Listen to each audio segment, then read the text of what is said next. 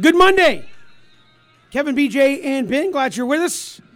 Man, college football always gives us so much to talk about coming out of the weekend, and certainly there's more to talk about this week. We'll get to the very latest out of Statesboro. Georgia Southern parting ways with Chad Lunsford. The ACC goes ACC. If you think a team's good, think again. They will lose. You can almost take it to the bank week in and week out. Brooks Austin will join us. Georgia annihilated Vanderbilt. I think we all kind of figured it would happen, but maybe even not to the degree that it did happen. So we'll get to that, the good, the bad, the ugly, as we do every Monday from the college football weekend and more. But guys, it's change in Statesboro. Chad Lunsford is out. Took over in 2017. Got the full-time gig in 2018. One of the biggest turnarounds in college football history, from 2 wins to 10 wins. I believe that season they set the record for fewest turnovers in the course of a season ever for college football. And just a few years later, out after a rough start, first 4 games. Yeah, that's the big news. And you think about Chad Lunsford, as you mentioned, Kevin, had some great stretches of success in Statesboro. Won a lot of big games and had that turnaround that will always be remembered. Of course, you wish Coach Lunsford the best moving forward. Georgia Southern, who has Arkansas State this weekend and has a really difficult schedule coming up. You think about Georgia State and Coastal Carolina and BYU and App State and South Alabama's undefeated. Kevin Whitley going to take over a program great. So you wish Coach Whitley the best moving forward. I think he is, a guy that loves the program, knows the program, but big news. You wish Chad Lunsford the best. And I think as Jared Binko, I believe, said earlier this afternoon, had a press conference in Statesboro around 1:30, a couple of different factors contributing to this, but Georgia Southern at 1-3 and played Louisiana fairly close. But the week before that, of course, a big loss at Arkansas. You had a really disappointing performance at FAU, 1-3 with the win over Gardner-Webb, and Georgia Southern making a change. Oh, man, obviously the video that went viral of the young man definitely didn't help Coach Lunsford's case this weekend. And, Jared Binko, when you talk about being an AD at any school, this is what they hire you. This is what they hire you for, to make these tough decisions. And BJ and Kevin, yeah, you're going to talk about going from 2 wins to 10 wins, and you're going to talk about being able to go to 3 straight bowl games. But you're looking at the state of the program. When you start looking around at the state of a program, and I'm not here to bash Coach Lunsford. I was a Coach Lunsford fan before Saturday. I'm a Coach Lunsford fan now. But the perception and the landscape of college football and college athletics is changing. What happened at USC, we thought was only going to happen at USC. Coaches are getting fired after week 2, after week 3, after week 4, because they're saying, okay, how can we try to salvage the season? How can we get these players, playing a different brand of football to hopefully – because it's all about perception. Perception drives reality when you talk about college athletics. When I saw the video, BJ, when you sent it to me, I said, that ain't good. Because the thing about the head coach is, bigger than the fact that he's obviously the leader of these young men, he is the face of the current as well as former Georgia Southern Eagles. And if you are an alumni and you see that video, you're going to blame it on the head coach. Whether he had something to do with it or not, whether he knew about it or not. So I just chalk it up to just business as usual. And Georgia Southern is a team that says, look, we have a pretty big reputation, not just in the Sun Belt, but college football. So if Coach Lunsford comes to that sideline on Saturday or that press conference, they ask him about a young man catching a beer, chugging it, on top of a moving bus. How many schools can you say you've ever seen that? And BJ and Kevin, we've seen a lot in college. That would be a first. So Coach Lunsford, listen, he was a professional when he got hired. He was a professional when he got fired. So I can appreciate him for that. But this is about perception. Before you get on the field, what do I look like away from football? And that there are people who have never seen Georgia Southern football, and that's going to be their image of them.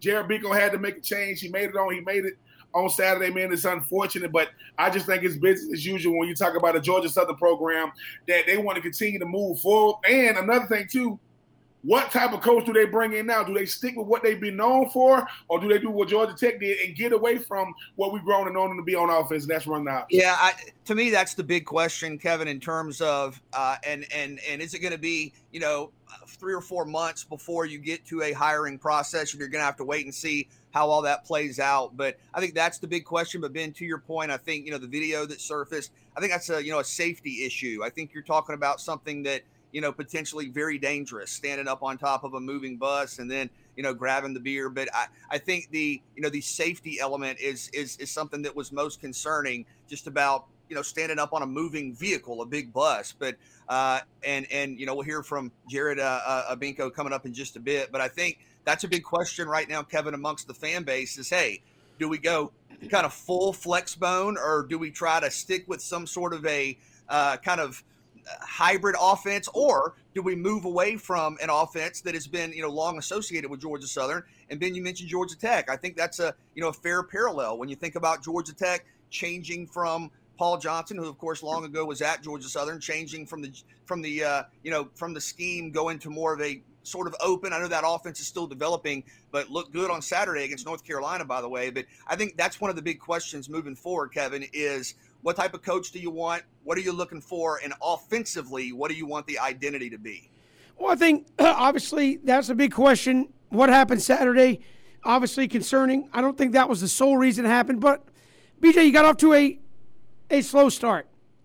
Couple that with what's going on around you. Coastal Carolina, top 25 program. App State, very good, probably borderline, could be top 25 program. Georgia State, supposedly better, put a scare into Auburn. I know Troy, not so much, but you're looking around, and the Sun Belt has some teams that are improving. The East was going to be very, very tough, and you seem to be sliding to the bottom of that. And I think that may be the cause for concern, that you came in, people counted you out, boom, right there, top of the league from the jump.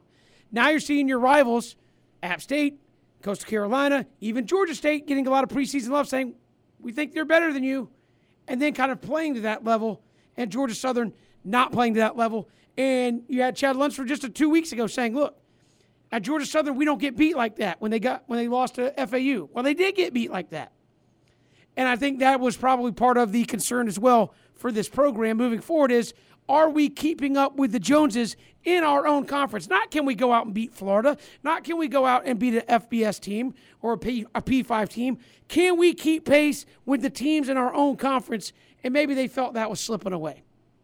And you mentioned the Sun Belt East. I mean, not only do you have Coastal Carolina, who's undefeated and has been in the national top 10, Appalachian State is a field goal away from being undefeated against Miami, and they've been really consistent. Georgia State, was easily in position to win that game against Auburn. And, Troy lost this weekend to Louisiana Monroe, but South Alabama out of the East is also undefeated when you think about that program. So Georgia Southern, 1-3, that's not what you're accustomed to out of this program. Of course, 6 national championships from the FCS level, but also big time FBS success, which Coach Lunsford has been a big part of. And I know, a lot of people, a lot of players, a lot of folks around the program coming out and saying, hey, I really loved and appreciated Coach Lunsford. And I think that's meaningful to see. I think Coach Lunsford was somebody that loved the program, and, everybody really appreciated him and appreciated what he meant on and off the field. But, the number of factors that are out there, the 1-3 start, Kevin, as you said, you really weren't competitive in that game against Florida Atlantic. Arkansas is a top 10 team now. We're close at the end against Louisiana, but decision made that a change needed to be made. And Coach Kevin Whitley in there will be interesting to see kind of what happens in terms of who are potential candidates, what type of coach do you want, what type of offensive scheme do you want to implement. I think those are the big questions moving forward. Yeah, and I do think with Coach Lunsford, I just think at the bottom line is behavior is only tolerated when you meet in the bottom line. The bottom line, outside from going from 2 to 10 wins, they've been a good program, not a great program up to this point. And I think Kevin make a great point. When you're looking around and watching those guys around, Coach Carolina went undefeated. Then you look, App is always going to be a big talking point. Louisiana's going to be a big talking point. BJ, you mentioned South Alabama being unbeaten in the East. If you're not trending upward, they're saying to themselves, okay, is he the best we can get? And you always appreciate the contributions, but they say, is this the best we can do? It goes back to, even though Jimbo Fisher survived, they had 5 top 10 teams a couple of years ago. They lost all 5. They went 7-5. So I think that and when it comes to a head coach is just like players. You always being watched, you always being monitored, always keep a track. And they're saying even though the head coach is making evaluations, the only person that can give you the eval is the athletic director. And I can only imagine how the calls that was flooding the office of Georgia Southern when they saw that young man. Because we understand, I mean, it was a cool moment. But we live in a perception-driven world, especially when it comes to athletics, and they was getting known for the wrong reason. Once your production becomes less and your distraction becomes higher, they got to make a move. And I do appreciate them saying it wasn't just one incident, but I can still respect the players still saying they love Coach Lunsford. But I think this is going to be Jared Binko's biggest hire whenever he do make that. Oh, certainly will be. And again, he came out of Mississippi State, SEC setting, now to Statesboro. Had the press conference earlier today. Here's Jared Binko on this decision. Hey, I appreciate everybody being here today. These decisions are not easy for coaches, the families, and the program. This course of action is something we didn't take lightly. I met with Coach Lunsford yesterday and informed him of the change in leadership. It was in the best interest of the program. Coach Lunsford handled the news professionally. I have the utmost respect for Coach Lunsford, not only as a coach, but as a person, a husband, and a dad. I appreciate everything he's done for this program in both occasions as he served as a coach here in this program, as an assistant and a head coach. When you make these decisions, you look through the lens of what's in the best long-term interest of the program. We have a strong vision for Georgia Southern football, and we're not meeting it. Our current performance doesn't match our vision of comprehensive excellence. After meeting with Coach Lunsford, I met with assistant coach Kevin Whitley and asked him to serve as interim head coach for the remainder of the season, and he has agreed to do so. We're very fortunate to have someone on our staff with his head coaching experience and playing experience like he does. Coach Whitley was an All-American here, and he knows what Georgia Southern football is all about. I met with our team, coaching staff, support staff, and team captains yesterday. Our student athletes are at the forefront of everything we do, and I wanted to reiterate that we're here to support them in any way that we can. I have the utmost confidence in Coach Whitley and our staff to lead our program over the next 8 games. We have a lot to play for, and I know our young men will continue to prepare and play as hard as they've been playing, and they'll continue to be ready to go this Saturday against Arkansas State. The search for our new head coach begins immediately. We want to be on an upward trajectory as a program. We want to have an identity of being highly disciplined, blue-collar, and tough. We're looking for the best possible candidate. We will look at head coaches and assistant coaches. We will work diligently to keep the search process confidential. There'll be a lot of rumors and innuendos about who the next coach is going to be, but it's not practical to respond to every rumor or bit of speculation. I would ask that everyone remain patient with the process. As I talk to candidates, if word gets out, particularly via sources that they interviewed or our leading candidate, I'm going to assume that they're not interested in the job. It is important to manage a process in an effective manner to hire the best football coach and staff possible. I know I can count on Eagle Nation to remain patient through the process and fully support the new head coach and staff once in place. The traditions of Georgia Southern football are unparalleled. Coach Ark Russell, 6 national championships, the best fans in the country, 2 members of the College Football Hall of Fame. We have more tradition in the last 39 years than anyone in the country. We can be better, and I'm fully confident we will be better. Binko, earlier today, just some quick reaction. I think the expectations are very high at Georgia Southern. You heard Jared Binko talk about the last 39 years, the last 4 decades. What Georgia Southern has done is beyond compare. And I think Jared Binko has high expectations for this program, a championship, mindset year in and year out. And I think those expectations will certainly be the standard moving forward. Talking about a coaching process of evaluating candidates, saying, hey, we're not going to respond to every, rumor. And if I hear of talk or speculation, that's not going to be what we're a part of. So looks like the hiring process is going to be something that is going to be done behind closed doors, kind of quietly, diligently, without some of the speculation. But Jared Binko talking about the expectations being there in Statesboro. Yeah, he said it's not being met. And the thing about Jared Binko is, like he said, I respect Coach Lunsford. I brought him in the office and said it's not being met. And I know that people are going to make it all about the incident, but it's not about the incident. It's what Kevin said. We look what's going on around you. What is the national perception of Georgia Southern football? And right now, it's the middle of the road. They okay. They good enough to beat you, but they might not. So I just think that right now, Jared Binko is saying, look, I'm not going to play around with this. The search has already began. It's great to have a former player to be able to, kind of right the ship. And look, Coach Whitley, he should know. Look, you're a candidate right now to be the head coach because you got 8 games to go out there and prove it. But I respect it. When you talk about FBS, FCS, the standard is a standard. And when you start talking about Georgia Southern BJ, I know we get into this a lot. There aren't too many schools that got the tradition that Georgia Southern has. And Jared Binko's letting people know we're not gonna just let anything go on here at Georgia Southern. And I'm not saying they let it have with Coach Lunsford, but yeah, it starts right now. And if you on that Georgia Southern staff, if you didn't think you was being evaluated before today, you better look again. These next 8 games are going to be under a huge microscope. Well, and Kevin, the rest of the way, the schedule's really tough. I did want to correct myself from earlier, South Alabama in the Sun Belt West. But you look at these games, a big challenge, but a big opportunity as well with this schedule coming up. Certainly, and we'll see how they finish moving forward and try to have some momentum. And certainly the speculation will start as to where they will go. We'll get to that and more. It's 3 and Out all across the Southern Pigskin Radio Network.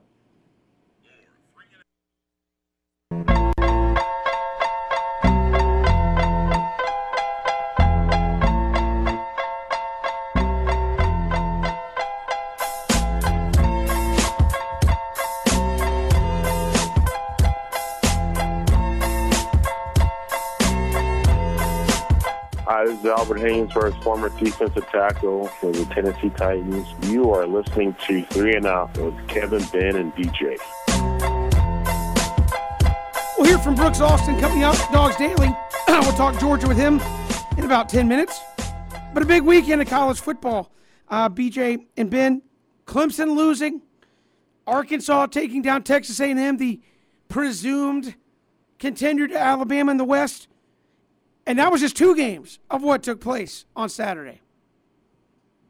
Yeah, I think Arkansas has been kind of the story of the college football season. When you think about what they've done, not only beating Texas A&M, but previously beating Texas. And when you talk about a month, a resume that's got a month worth of games on it, you normally aren't going to have multiple signature wins. And Arkansas already does. I mean, I think they might have the best resume in the country. When you think about a 19-point win over Texas, a double-digit, a 10-point win over Texas A&M, they did not trail in either one of those games. And I think that's what's very impressive is not only did has Arkansas gone toe-to-toe with 2 nationally ranked teams, they largely dominated both of those games. And on Saturday, we're able to move the football well enough against Texas A&M's defense, one of the best in the country. Treylon Burks, over 150 yards receiving. He's a star.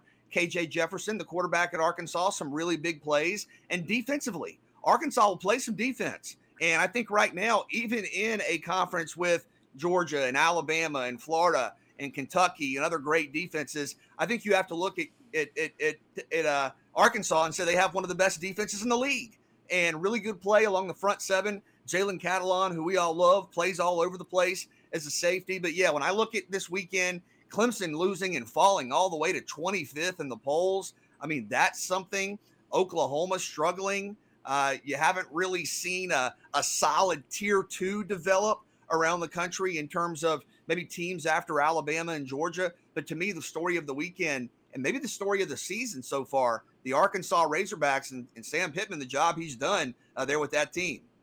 What a difference a coach makes. Sam Pittman is showing that you get the right coach in there to be able – because you have talent. Most of these teams and these schools have talent. You get the right guy in there. And Sam Pittman wasn't coming in saying, hey, I'm happy to be – he said, look, we're going to be competitive. And I know that's what every coach had to say, BJ and Kevin, but these guys are doing it on the big stage. They've taken the 2 flagship universities in the state of Texas, and they've beaten both of them.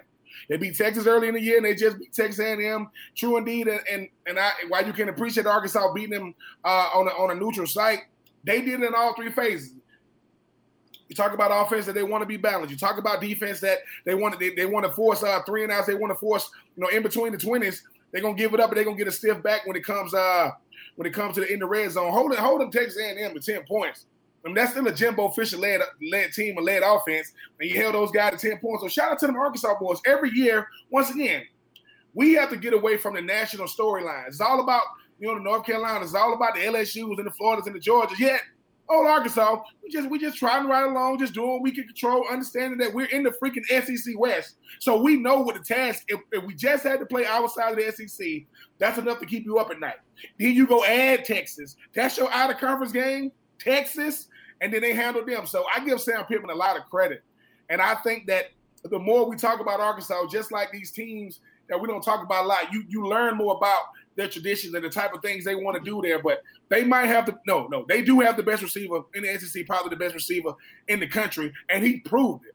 I mean, winning one-on-ones on the outside in the SEC is rough, and that young man makes it look easy. But, yeah, shout out to those Arkansas boys, which is only going to get harder down the stretch because you still got Auburn, LSU, Alabama, Georgia, Ole Miss on the schedule. But if you Arkansas, hey, man, it used to be, Arkansas got to play these teams. Now you got to play Arkansas, and that makes it a total different ball game because they've proven they'll play anybody. I'll say biggest beneficiary of the Razorbacks' success is Georgia this weekend. How many people were saying Clemson, biggest resume booster on the entirety of Georgia's schedule, because outside of maybe Florida, everybody looked kind of weak on Georgia's schedule. Now this is a top 10 matchup this weekend for Georgia and Arkansas. Well, I think Georgia's a beneficiary if they win. I think if Arkansas, well, obviously, I think if Arkansas has improved so dramatically that they come to Athens and win that game. But yeah, ESPN College Game Day is going to be there, a game that is probably one of the 2 or 3 games of the week, or definitely is, and it's going to be in the national spotlight. I think it's going to be a real physical test for Georgia. Arkansas, Sam Pittman coach teams really built at the line of scrimmage, and I think Arkansas is strong on the offensive line. On the defensive line, you've got to find a way to slow down Burks if you're Georgia. What Treylon Burks does is, Ben, I've said this before, I think he has some Peter Warrick in him. When I watch him, just open field, nobody can cover him one-on-one. This is a defense that is going to present a real challenge to Todd Monken when you think about what he wants to do offensively. And I think Arkansas's defense may force Georgia to be a little more balanced. And I think that's going to be the key looking ahead to Saturday. Arkansas doesn't give up a whole lot. And I think if you're going to move the football on them, and I think Georgia can, you're going to need the scheme to be unpredictable, right? Okay, there's JT Daniels. What's going to happen? You don't want to be predictable. Run on rundowns, pass on pass downs. And Georgia hasn't done that. I think you'll see a continuation of good play calling. But this is going to be a real test for the Bulldogs, no doubt about it. Arkansas is your most dangerous team in the SEC right now. When you think about a guy like BJ, to think about Treylon Burks says he's patient. When he's running routes, man, he understands. Like, you give me a DB one-on-one, unless this is Derek Stingley Jr. or somebody like that, these dudes can't run with this dude. And look, when he gets the ball in his hands, that's when he really show off his talent. So if you Georgia, you enjoy it because Georgia has to do what you. I know we're gonna get to Georgia's defense is just out of this world right now, and the Arkansas team that when you're not expected to go out there and really win games, people always say, it becomes, well, that's just Texas A&M, that's just Texas. No, Arkansas just had their way with them, but yeah, it's gonna be, can you win the individual matchup? Because Georgia's gonna do what they do on defense. They're gonna let them DBs play on the outside, and the Burks, and we're gonna see how good Darion King and those guys are. Because if you have it, I judge elite talent versus elite talent, and Arkansas, no matter what, they ain't scared of nobody. They still got to play Alabama, and they play them every year. So, yeah, this is going to be a good game this weekend. Like I said, this Georgia team, while they're very balanced on offense, they are stingy on defense. They don't give up anything. And when I say anything, I mean anything. They don't want to give you an inch. So, should be great thing come Saturday. I think Ben means they give up nothing on defense there at Georgia. They got Arkansas this weekend. Good to have you along here, 3 and Out on this Monday. Kevin, BJ, and Ben, glad you are with us on the show. We'll get to the Wild and Wacky ACC coming up in just a little bit. Also look at the SEC.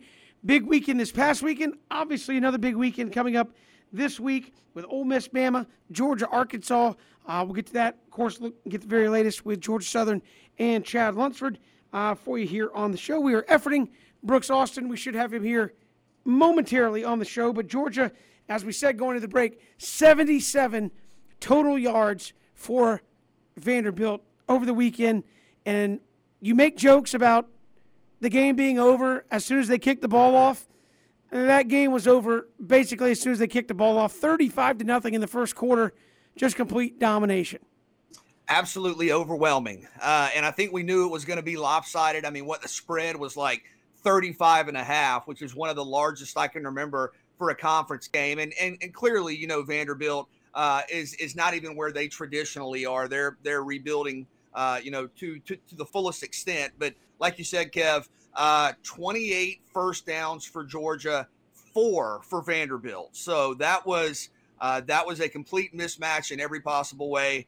And what's up, Brooks?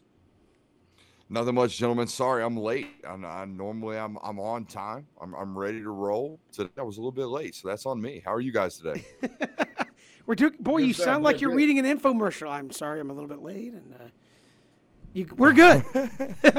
We're good, man. Hey, Georgia, as BJ said, covered in the first quarter against Vanderbilt. Yeah. I know people thought this was going to be a tune-up, but man, that might be a game where maybe in years past you say, okay, Georgia still wins. Maybe they look sloppy, but it's Vanderbilt. It's going to happen. I mean, this was annihilation from the opening kickoff. I mean, if you're Vanderbilt going in this game, you probably don't, like, even the people within the building definitely don't expect to win that football game, right? But you definitely don't expect to show up and give a football team like Georgia short fields 3 out of their first 4 possessions. You turn it over multiple times, and you have a fumble on a kickoff return. Those are just things that bad football programs can't continue to do to even expect to be in a football game like that. If you expect to get out of the first quarter without being annihilated and getting throttled and having the backup quarterback from the opposition on the field in the second quarter, you can't do those things. And they consistently did those things over and over and over again on Saturday. So not only were they mismatched, they didn't play a very good football game either. 77 total yards, Brooks, for Vanderbilt, 4 first downs. We know this Georgia defense is generationally good, but is that about as perfect of a performance as you can have from a defense? Yeah, I mean, personally, I still think their best performance of the year, even though what we know about Clemson now was that opening game. There was sheer dominance in that opening game against a really quality football opponent. This Vanderbilt game, I mean, they were playing the second and third string units by, I mean, the third or fourth possession. I believe Jordan Davis said after the game he played 9 snaps in that football game, and they were still that dominant. So, yeah, I mean, it's easy to look at the box score and say 77 total yards, 4 first downs.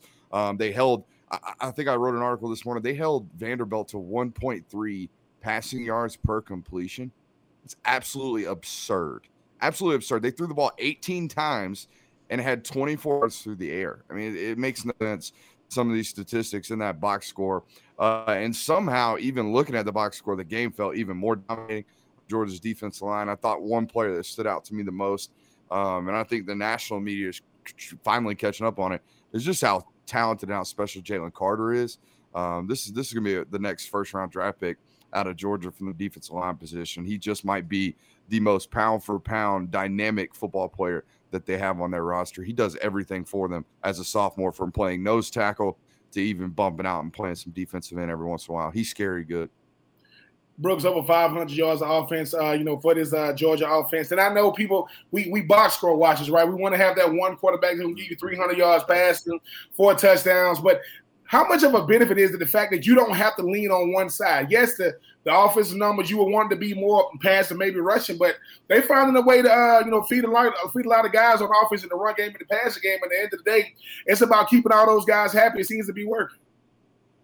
Yeah, I mean, they were pretty much 50-50, right, on their ground and in the air on Saturday, as you would expect. I mean, once they get up, I think Carson Beck played most of the second half, and he only threw the ball 3 times. So and another thing that I'd learned, this was new to me, guys. I don't know about y'all. I had no idea running clock was even an option in college football, and to see that happen in an SEC conference game was mind-boggling to me. Now, granted, I was extremely thankful because I was in the middle of a 3.5-hour live stream with it, and I was about ready to pull my hair out because it was so boring watching a game like that, but had no clue about that. But I think the other thing that stood out to me was just how creative they were with their offensive game plan. We saw a tight end jet sweep to Brock Bowers. We saw a reverse to Ladd McConkey. They pretty much ran the offense and didn't hold any punches, knowing that they got Arkansas coming to town next week for a top 10 opponent. Brooks, speaking of that, Arkansas comes in. Who would have thought this 5 weeks ago? We were talking about, hey, after Clemson, Georgia's schedule kind of takes a downward turn here. Mm-hmm. Now Clemson has almost fallen out of the top 25, and Arkansas is now going to be a top 10 team coming in.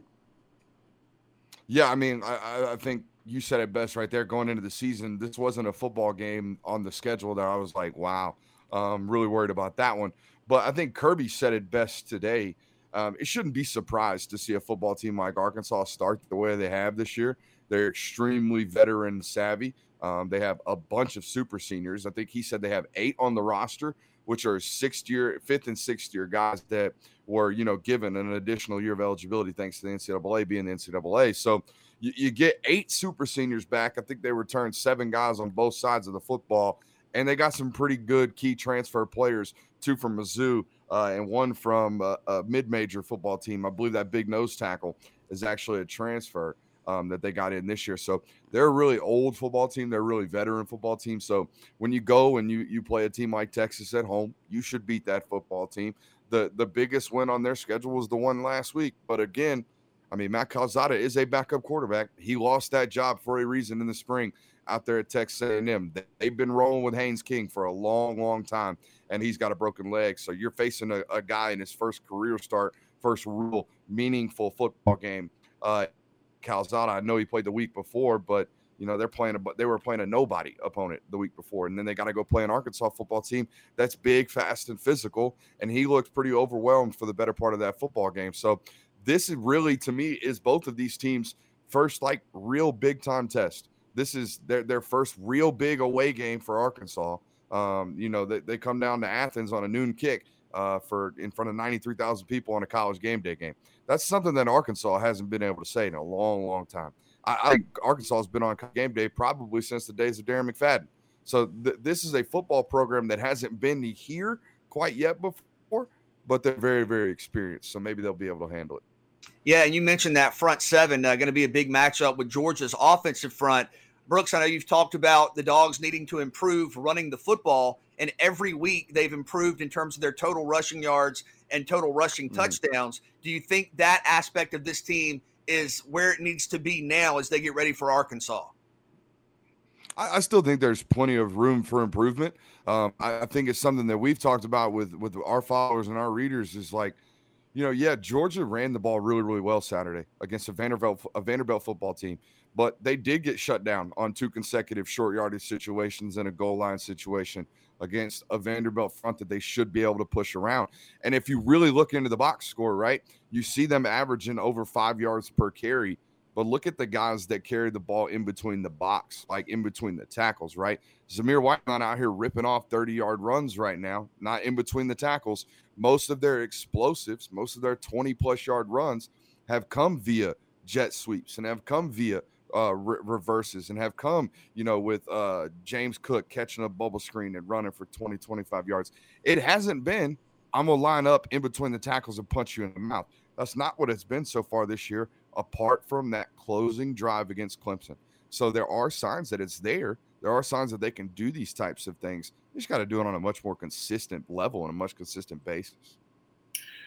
I mean, Brooks, most of the time when I think about this Georgia offense, yes. I mean, I do. It is kind of weird watching them just throw the ball around a little bit more. It's almost like justifying the fact that we got perimeter guys, getting the guy back like Darnell Washington, but just efficiency running the football. Like, I know that, Zamir White, these guys aren't doing it how they usually do it, but how much is that them and how much is it just a retooled offensive line that's really trying to find their identity week in and week out, regardless of the opponent? Yeah, they're still trying to figure out who they are. I mean, they don't know what their best starting 5 is right now. And honestly, looking back on it, they did a bunch of experimenting this weekend. They gave a bunch of guys reps and played a bunch of different rotations. I think in the first half, you saw 3 different offensive line units out there with 6 guys, basically. They moved Jamari Sawyer inside at guard. They moved Warren Erickson to center. They put Xavier Truss in there. They did a whole bunch of different things to try to identify, hey, like what's our best offense? What's our most congruent unit looking like? Me personally, I'd have started doing that against UAB. I mean, I would have started at UAB as an experimental tool for my offensive line. I'd have done the same for South Carolina, and I dang sure would have done the same thing that they did for Vanderbilt. And that gives you 3 full games worth of experiments and worth of tape to figure out who you are. But instead, they experimented and only really experimented last week. I know they put Broderick Jones in there against South Carolina early in the football game when Stetson Bennett came in. So they've tried to get him some playing time in and out. But I just think I would have used the last 3 weeks personally to see Broderick Jones take his lumps, get in there, play left tackle, because in your heart of hearts right now, if you're in that staff or in that room, our best unit is Broderick Jones playing left tackle, Jamari Sawyer playing left guard, whoever plays center, Justin Schaefer at right guard, and Warren McClendon at right tackle. That is what you best look like. That is how you're going to move the football and control the line of scrimmage. But they just haven't had an opportunity to get Broderick a lion's share of the reps just yet. They might do it this week, honestly. Brooks Austin, Dogs Daily on SI.com. Our guest, Brooks. Appreciate the time. We'll talk next week. No doubt, gentlemen. Y'all have a good one. Will do. Brooks Austin joining us here on 3 and Out. We'll come back with more on this Monday afternoon. Welcome back. 3 and Out here. Braves off tonight, but 2.5 game lead. 6 games to go. Magic number is at 5, and the series of the season coming up middle of the week. Phillies, Tuesday, Wednesday, Thursday, 3-game set. You get swept, you're not in first place anymore, and it comes down to what you do against the Mets, and you hope the Phillies tank a little bit. No more 3 important games than what you're going to face starting tomorrow. Yeah, and the Braves got some much-needed late-inning luck, success, whatever you want to call it. They were able to come through in the clutch in a couple of tight games against San Diego. And listen, Will Smith, I mean, and that's what I'm kind of talking about there, Kev. Maybe you got a little bit lucky, leaving some guys on base. But look, you think about the big hit from, Rosario. You think about coming back a couple of times. Adam Duvall in the first game tried to do it for you. I mean, this team played clutch baseball over the last couple of days. San Diego, a good team. You needed to win the series. You did. The Pirates helped you out with 1. And I think now just win. I mean, you feel good. You'd much rather have a 2.5 game lead than a half game lead. And I wanted to get your clarity on that, Kevin, real quick. You were telling me in the show meeting. So the game that was rained out against Colorado, if the Braves win the division by a game and a half or more, that will not be made up because it won't be necessary. Is that correct? That's right. It has no effect on the standings, so there's no point in making Colorado fly to Atlanta and play the baseball game, nor make Atlanta play it right before the playoffs begin. So if you can beat the Phillies 2 out of 3, if you can sweep the Phillies, you kind of take that potentially out of the equation. And that's I've had a lot of people text me off the show, hey, why is your voice the way it is? Will Smith, that's why. Hey, listen. I was talking with Christian about this off the air. It's the most frustrating thing of the whole thing is like, hey, Will Smith still got 2 saves, right? I mean, yeah, he did, but it was pretty bad getting there at the end of the day. Do a lot of I'm turning into your dad, yelling at the screen, yelling at this Braves team when it comes to the 9th inning. Kevin, I mean, that's what we have to suffer through, right? Even good teams have weak links in the chain. And for this Braves team, it is Will Smith. They have to – I guess they won because of him, if you want to call it that. But he's the only guy that even when he wins, it doesn't feel like a win. But you will take it. He gets paid too. He has to earn his money too. But, I mean, to think about this Braves team, it's not like them San Diego boys went quietly into the night, man. They got eliminated, this weekend, by the way. But I just think that the Braves knew. Look, they had to chase the Mets, called them. Had to chase the Phillies, called them. Now they are the one being hunted. Hopefully they can keep what they winning ways. Because Kevin, you said the reason why I take 100 and some games to get it done, because even with not too many weeks left in the season, they still stretching the clawing to get that 4th NL East championship. Yeah, I think the Phillies might be scratching themselves right now, going, "How in the world did we lose 4 to Arizona?" And they're sitting here 2.5 out of the East, but that's not the Braves' fault. I think, BJ, if you win tomorrow, that's 3.5. So even if Phillies win the next 2, you can't go into the final weekend down. It still rests on your shoulders to take care of business. We'll talk more about that coming up in just a little bit. Take 3 around the corner, 3 and out here on this Monday. We'll take a look at the ACC, which is, who knows what it's doing right now. Also, the Falcons get their first win of the season there at the buzzer. We'll look at that coming up in just a little bit. But first, let's take 3 here on 3 and out. All right, fellas, take 1. What is your confidence level that the Braves make the playoffs? Up 2.5 with 6 games to go. All right, this may surprise you guys given the, my history in terms of optimism and pessimism with the Atlanta Braves, but I feel really good, Kevin. I'm going to say about 80%. So 8 out of 10. I think you were in a couple of really tight spots against the Padres, right? Where had you lost, we're talking about a major difference in a win or loss here with a 2.5 game lead and a head-to-head series coming up, with Philadelphia. I think 80%. I feel very confident. I like the way this offense is playing. I like the way the starting pitching lines up for the series against Philadelphia. You were able to kind of manage it so that you're going to have your top guys go coming up starting tomorrow. So I feel good. I think Atlanta should feel good about being at home, about having the momentum of what they just did, about having a couple of game lead, not quite as much of a immediate sense of pressure as what's on Philadelphia. So I'm going to say 8 out of 10. I'm extremely confident because I think this Braves team is battle tested. We look at where they are right now, Kevin and BJ, and we forget what it took to get to this point. I don't know if we ever had a team to go win-loss before the All-Star break or the trade deadline. And it's not like the Braves aren't playing, good competition. San Diego this weekend, it's not like they were slouches. I'm very, very confident in this team. And Kevin, I know you don't like what gives me confidence is ugly, very stressful, but Will Smith is actually doing his job. Now, he makes it a lot more suspenseful than he has to, but why wouldn't I have confidence in a team that did all it could to maintain it? And Kevin, you always say, just put yourself in a position to be in position when the games finally count, and they're right now they're in first place. So extremely confident in this team. And yes, I get very, very nervous when old Will Smith runs out of the mound. Unfortunately, Kevin, for us, that's our punishment for 2021. We got to deal with Will Smith, but I'm still extremely confident. I do feel good because of the way this team hits the ball, but this Philly series is the ultimate test of that Braves philosophy of just win 2 out of 3. Don't get freaked out if you lose the first one. Just win 2 out of 3, and it'll take care of itself heading into the final weekend against the Mets. And hopefully you don't need that Colorado game at all, and you can just get ready for the postseason. But I don't know if I should feel nervous because BJ doesn't feel nervous. That makes me nervous. That BJ, the glass is half to almost empty. Bennett is like, I'm confident. That makes me nervous, Ben. Yes, it should make you nervous, Kevin, because BJ, listen. BJ feeling a little arrogant about these Braves, man. Why wouldn't he, right? BJ like, look, I've seen them.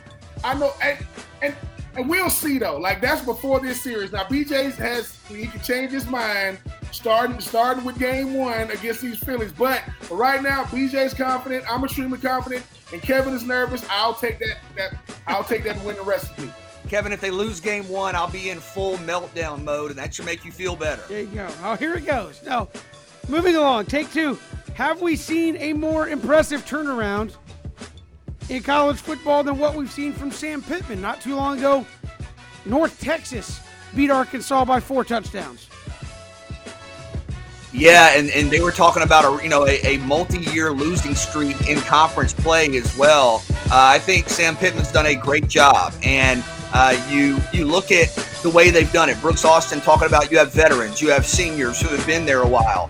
You have a quarterback that's making plays. You have a receiver that's dynamic. You have one of the best defenses in the league. What I mean by that is they're not winning with just one thing. They're winning with balance, and I think that's the sign of a really impressive team, that you can win a variety of different ways. You can win a low-scoring game. You can win a high-scoring game. You can win with your rushing attack. You can win with your passing attack. And I think that's the sign of a good coach, too. In terms of other turnarounds, Georgia Southern made history not long ago with Chad Lunsford, so I think that's got to be at the top of any list.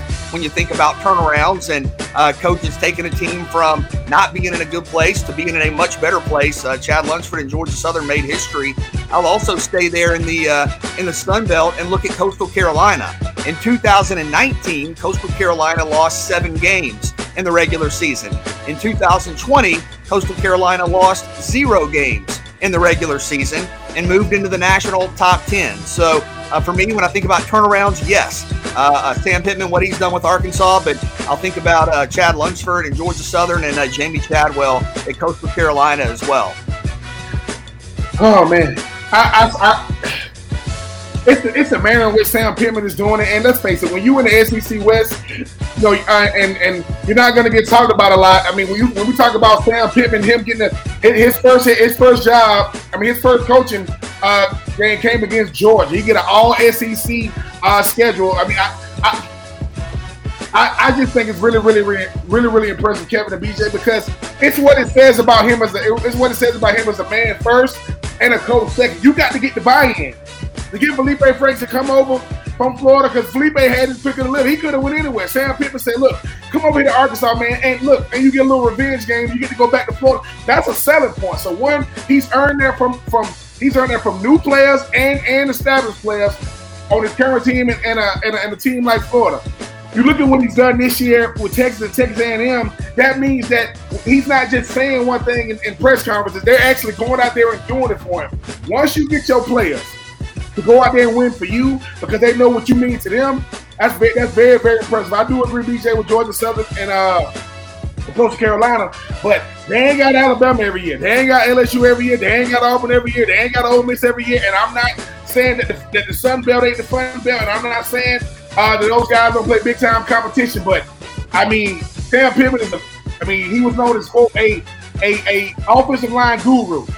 And he got his first head coaching job. People say, why Arkansas? Well, now you see it. Now, we don't know how it's going to end up. But to be talking about Arkansas nationally, they top 10, that's got to say a lot. So, yeah, I mean, shout out to those other schools. But what Arkansas is doing and Sam Pittman's at the helm of it, man, I mean, it shows that one man will make the difference, not just the players. So, shout out to Sam Pittman and Arkansas boys. Yeah, I think that's an interesting question there because, like you said, Chad Lunsford and Georgia Southern, the biggest turnaround I think we've seen from 2 wins to 10 wins over the course of one offseason, albeit if you want to juxtapose it against something that was not against, obviously, a predominantly SEC schedule at the Power 5 level. But I think it's got to be right up there. And to be fair, you still got to finish with this SEC schedule. They've got 2 big wins, but when you get into the West, if you only win maybe one of the remaining SEC West games, well, is that still the turnaround we're talking about right now? So, yeah, I think pretty impressive. I think still got a little ways to go to fully get them there. But, man, it's been fun to watch. Take 3. Who now, we ask this just about every week, who now is your current Heisman hopeful after this last week's round of games? Yeah, early, very early still, but I think you're talking about Bryce Young for me. And I've seen a lot of stories about Matt Corral being potentially the front runner, and absolutely, Matt Corral's been fantastic. Here's what's interesting. You guys know that I'm a big fan of the passer rating metric. Bryce Young's passer rating is 188.52. Matt Corral's is 187.71. So for all the data, they're separated by 1 point, and they are 5th and 6th, respectively, in the national polls. So you could go either way, but I just think Bryce Young right now, he has 15 passing touchdowns and 1 interception. That's a pretty remarkable ratio, especially when you consider he's completing over 72% of his passes, and he's done it against, I know Miami's not been great, but you still did it against a preseason national top 25 team in Miami, and you went to Gainesville and faced top 10 Florida, and I know people say, oh, he wasn't great there. Well, he still threw for 242 yards and 3 touchdowns. So I think Bryce Young has done it against 2 nationally ranked teams, including a top 10 team, and he's done it, I think this is a key point, in the shadows of some of the greatest quarterbacks in college football history. So you got to replace Hurts and Tua and Jones. You just come right in and do it. He's been spectacular. I do think we need to give a shout out and give a glance to Grayson McCall at Coastal Carolina. And it does feel like you have to play at a certain number of schools to be considered for the Heisman Trophy. So right now, Grayson McCall's passer rating is 213.8. That is on par to be a new single-season college football record. That would break Mac Jones's record for proficiency. And right now, Grayson McCall is leading the nation in completion percentage, leading the nation in yards per attempt. That would be a new single-season college football record as well, as he is at 12.3. He also has a couple of rushing touchdowns as well. So my favorite is Bryce Young, but we need to give some respect to Grayson McCall at Coastal Carolina. Grayson McCall is a good pick, and I do respect Matt Corral, but with all due respect, it is Bryce Young, and it's not even close because of everything you said, BJ. And he's at the gold standard. I mean, you talk about this winning streak. That's not something that we see too much of anymore. Why? Because somebody comes through. They got the longest winning streak right now, and he's keeping that's going. He's trying to be the first ever Heisman Trophy winner at quarterback for Alabama. Now think about that. You mentioned Tua, you mentioned Jalen, you mentioned Matt Jones, you mentioned guys, with Karen and those guys. None of these, as great as those teams were, never had a Heisman Trophy winner at quarterback. I mean, the first ever Heisman Trophy winner was Ingram. Then you got obviously Henry, and obviously Devonta Smith last year. But Bryce Young is just going about his business. Like while everybody else, we talking about the upsets, we talking about who is not top 10, who's not playing well. Bryce Young first start to Mercedes-Benz against the Eric King in Miami. Okay, let's do it. Goes to the swamp, hostile environment, let's do it. And he just, I'm going to just say this. If DJU was 15-1 right now, we losing our freaking mind. If JT Daniels is 15-1 right now, we going crazy. Bryce Young said, look, I'm not going to talk a whole lot. I'm just going to go out there and get it done. I understand what it is here at Alabama. And while everybody below us, especially even though Georgia's ranked number 2, they might be the best team in the country. We winning because of him, not in spite of him. So yes, it is Bryce Young. And dare I say, every game he wins, he's only building more confidence, which is only going to be scary for the competition down the road. It's amazing how quickly it changes in just 4 weeks. DJU, Heisman hopeful, he's kind of off the radar now. Spencer Rattler, having to hold on against West Virginia, he's kind of sliding off the radar now. JT Daniels, Heisman favorite, not necessarily the front runner right now, not his fault, but he's only playing like a quarter or a half a ball game. So I think it is Bryce Young right now as your Heisman front runner. I understand Grayson McCall, but I think also what's going to come back to bite him is their schedule's like 125th in the country. So what kind of competition is he doing it against? Last year you could say, hey, look, you're playing Liberty, you're playing BYU. You don't have some of that on your schedule. He's putting up really sick numbers against competition he's supposed to be putting up really sick numbers against. So I understand that, but I think that's going to hurt him. I think some of it will depend too, and he's probably not going to be among the top front runners, but I think some of the national perception of could he be a contender will come down to, can you have a showcase game against Appalachian State? Can you have a showcase game against a team that might be in that others receiving votes category in the top 25? But yeah, I think we all pretty much agree right now what Bryce Young is doing is absolutely incredible, and because of the success of his predecessors, we're probably not fully appreciating all that he's doing. He's having a remarkable start to his career. That's take 3. We'll see. No, you go ahead, Kevin. I was going to say, that's take 3. We do it each day at this time. We'll come back. We're talking college football. If you can explain to me what in the world happening in the ACC, let's all take a trip to Vegas because nobody else can figure it out. It's 3 and Out on the Southern Pigskin Radio Network.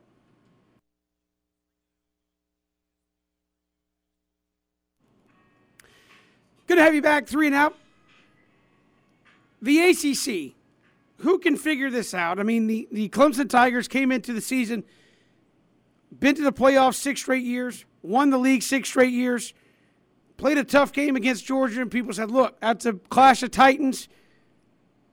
And since then, we have not really seen a Clemson Tigers performance that kind of make you go, wow. That looks like, Georgia Tech played them very close, had them on the ropes. They actually lose to NC State this week. And that's just some of the crazy things happening in the ACC. Right now, your front runners are NC State, Wake, and Boston College in terms of the teams, maybe Virginia Tech in there, but in terms of the teams that are out there at the top of the conference, not who people were projecting in the offseason. And I was wrong, about this Clemson team. I said on Friday I thought this would be kind of a get-right game where offensively you see more of what we expected to see, and we did not. NC State has a really good defense, but Clemson continues to be completely out of sorts on offense. And keep in mind, they lost this game, a low-scoring game, in a contest where NC State missed 3, including a potential game winner at the end of regulation. So if NC State is more effective in special teams on some of their kicks, maybe this game isn't even as close as we saw it. But credit NC State. They are probably, here's what's interesting, Kevin. They are probably the favorite in the ACC Atlantic, even though Wake Forest and Boston College are both undefeated, because Wake Forest and Boston College still have to play Clemson. Now, this is clearly not last year's Clemson or the Clemson we've become accustomed to seeing under Dabo Swinney, but I still think it's a talented team. But I wanted to go back to this and get y'all's thoughts on this, because, Kevin, this is a theory that you had a decade ago, that one of the problems with the ACC, right or wrong, is that public perception of the ACC largely depends on how the traditional powers are doing. And if you look at the traditional powers in the ACC right now, Florida State is terrible, lost to Louisville on Saturday. Miami is not good. And Clemson is, I mean, this sounds crazy to say, given that we're 4 games in, but are they the worst we've seen them in a decade? Potentially. Miami, Florida State, Clemson, all down or down-ish in the form of Clemson. And who's leading the way in the ACC? Boston College is 4-0. Wake Forest is 4-0. Syracuse is 3-1. Georgia Tech just had a huge win. Pitt is 3-1. Virginia Tech is 3-1. Duke is 3-1. So how do you balance, Ben, getting the ACC credit for Wake Forest, Boston College, Duke, Syracuse being better, while also saying, man, your leading names are really struggling? Is there a balance there? I think that is balance.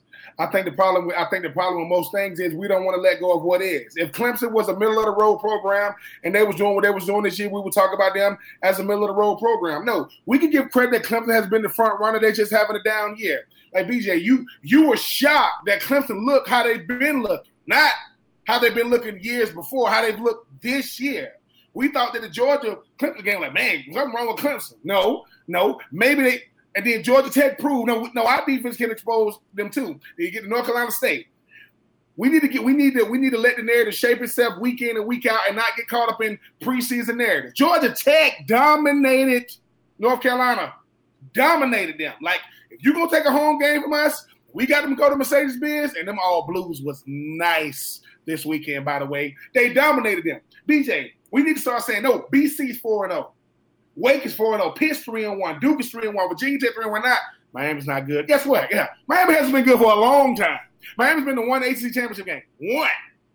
They haven't been good for a long time. Clemson is having a down year, so that means if somebody's down, who's up? Who's playing up? Because I think that, I don't know who we was interviewing, Kevin and BJ. Somebody said Clemson is a year or two away of going back to just mediocrity. We don't want to believe that because they're going to have top 5 recruiting. And I don't think that's what's happening. Just give credit to the ones who are playing well. Now that Georgia Tech loss against Clemson looks more impressive because they had back-to-back solid weeks against one high-powered offense. I don't know if Clemson's high-powered offense. Justin Ross, we thought that he was going to just click back on to what he did 2 years ago. I think we let's face it, we are creatures of the best teams in the country. And when the best teams in the country ain't fitting what we thought they was going to do, we be like, man, what's going on with Clemson? They getting beat. They getting beat by teams. If I'm Georgia Tech, I get sick of hearing about Clemson. If I'm NC State, I get sick of hearing about Clemson. And they got them circled on the schedule. So I think the ACC, while it didn't go the way we thought, I looked at Georgia Tech as a team last week against Clemson. And I see what they put it all together against them. So when people say, hey, man, what can Georgia Tech look if they put it all together? Did you see on Saturday? I mean, North Carolina was like, let's hurry up and get the hell up out of here, because outside of a block punt, that's all North Carolina did. They made Sam Howell look pedestrian. They shut down the run game. And Georgia Tech, the law offices of Sims and Gibbs was open for business, and you could not do nothing with those guys all week. So I think that maybe we should just let the storyline develop through the game and don't go back to 4 weeks ago, because Clemson showed us week 1. Offense is bad. We thought it was because of Georgia. But Ben, think about this, because Kevin, I don't think there's enough appreciation of the depreciation we've seen with Clemson's offense. I'm looking at it right now. Right now, Clemson is 121st in the nation in total offense at 295 yards per game. Just for point of reference, so we understand what we're talking about, Vanderbilt is 123rd. So Clemson is 2 spots ahead of Vanderbilt in the total offense rankings. How do we explain this? I think it's quite simple. I mean, we think that just because they got 5 stars next to their name, they're gonna just replace them is gonna be fine. No, the quarterback in that Clemson has been elite, not good. It has been elite. Even with Kelly Bryant, it didn't drop off. With DJU, because of when we saw him, BJ, we thought, oh man, we saw him one game against Notre Dame. He also had Travis Etienne. He also had a defense. He also had a bunch of veterans around him. It is different when you got to run the show. We don't appreciate how great Trevor Lawrence was at just running the show and keeping everything on schedule. And let's just call it what it is. Clemson's just not good offensively this year. They're just not. I don't know why it is. We can't put our finger on it, but that's why we don't need to get caught up in these rankings. It's all about development, because the one thing that Clemson did do, they developed the players that they had. You don't see a whole bunch of transfer portal guys at Clemson. They recruit them, they get them in, they develop them, and they win. Well, guess who else is doing that? Georgia Tech, NC State, Duke, Wake, BC. If I'm going to give credit to the top dog, I'm going to give credit to everybody else when the top dog. Somebody got to take the reins. BJ, we learned this last year with North Carolina, right? They don't really do well when everybody's watching. They don't really handle that well. And the thing about Miami, like I said, 1 ACC championship appearance since they've been to the ACC. I mean, I'm not going to take – if I'm going to give credit to Clemson when they balling, and North Carolina when they balling, and Miami when they balling, I'm going to give credit to Georgia Tech, to NC State, to Virginia Tech, to Wake, to BC, to Duke, because maybe the ACC is changing in front of our eyes, and maybe we have a problem with accepting reality. And as long as we keep on doing this, it's going to be, yeah, man, Clemson lost. But no, Clemson lost because they got beat, period, move on, end the story. Oh, BJ, I did want to ask you about Georgia Tech there. North Carolina, preseason, they were the contender in the Coastal to go to the ACC championship game. Georgia Tech beats them. What do you see from Jeff Collins? And people say, look, Northern Illinois was bad, all right? You rebounded, took care of a game you were supposed to win, did it easily, played Clemson close. And a lot of people said, well, is that just you played Clemson close? Then you turn around and take on a top 25 North Carolina team and leave no doubt against them. Is this a team that maybe had to put some embarrassment behind them to move forward? And we always joke about the ACC Coastal as nobody figuring it out. I mean, do they feel like they have as much a claim potentially to that as anybody else right now? Absolutely. Yes. And what did we see Saturday night? We saw absolute dominance along the defensive line and great play from Jeff Sims. You know, Sims was injured earlier in the year, was back healthy. Talk about proficiency, guys. He was 10 of 13 for 112 yards and a passing touchdown, then had 128 rushing yards and 3 rushing touchdowns. That's getting it done. Sims was great. But I think the story of the game was the defensive line. And keep in mind, Georgia Tech overwhelmed a North Carolina offensive line that brought 5 starters back, you know, in addition to Sam Howell. Georgia Tech had 8 sacks on Saturday. That's their most in a game since 2007. Georgia Tech had 13 tackles for loss on Saturday. That's their most in a game since 2008. And I know a lot of people have said, oh, well, North Carolina's offensive line just isn't that good. That's not true. Just for point of reference, entering Saturday, North Carolina had given up 15 tackles for loss all season in their 3 games. Georgia Tech had 13 on Saturday. Quez Jackson, Charlie Thomas were all over the field. Andrew Thacker's defense was confusing and frustrating Sam Howell. Look, if you have good quarterback play and you have a dominant defensive line, you can win just about any game on your schedule. And I think Georgia Tech, yeah, you had a couple of tough moments against Northern Illinois, but I think this has definitely been a team to keep an eye on in the Coastal. Northern Illinois benefited from the time they played Georgia Tech, not that they played Georgia Tech. If Northern Illinois played Georgia Tech right now, they win. They got Georgia Tech early. Listen. The hardest 2 things to development football, the hardest 2 things is buying in and confidence. And that's all Georgia Tech was lacking. It took something for them to buy in. Georgia Tech beats Clemson if they bought into confident because they're saying, look, man, no, forget listen, you got to get past this big, bad Clemson. No. Y'all was in the game the whole game, and then when it was time to call the play on offense, he called a shovel pass. If I'm the tight end for Georgia Tech, I'm saying, what? I'm going to run it. But I'm like, we're going to do – all right, I'm going to do it. Guess what happened this week? Guess what North Carolina didn't benefit from? They didn't benefit from a team that didn't come in that wasn't confident. From the opening, most times you give up a special teams debacle, like they had a block punt. That's the only highlight I remember North Carolina having. So shout out to them Georgia Tech boys. The last thing you want to do is wake up them Georgia Tech boys because they keep on playing like that. Gibbs is about as good as it gets. This kid, every time he touches the ball. And Sims playing with that type of confidence with that defensive line, BJ, I'm telling you, we're going to be talking about Georgia Tech.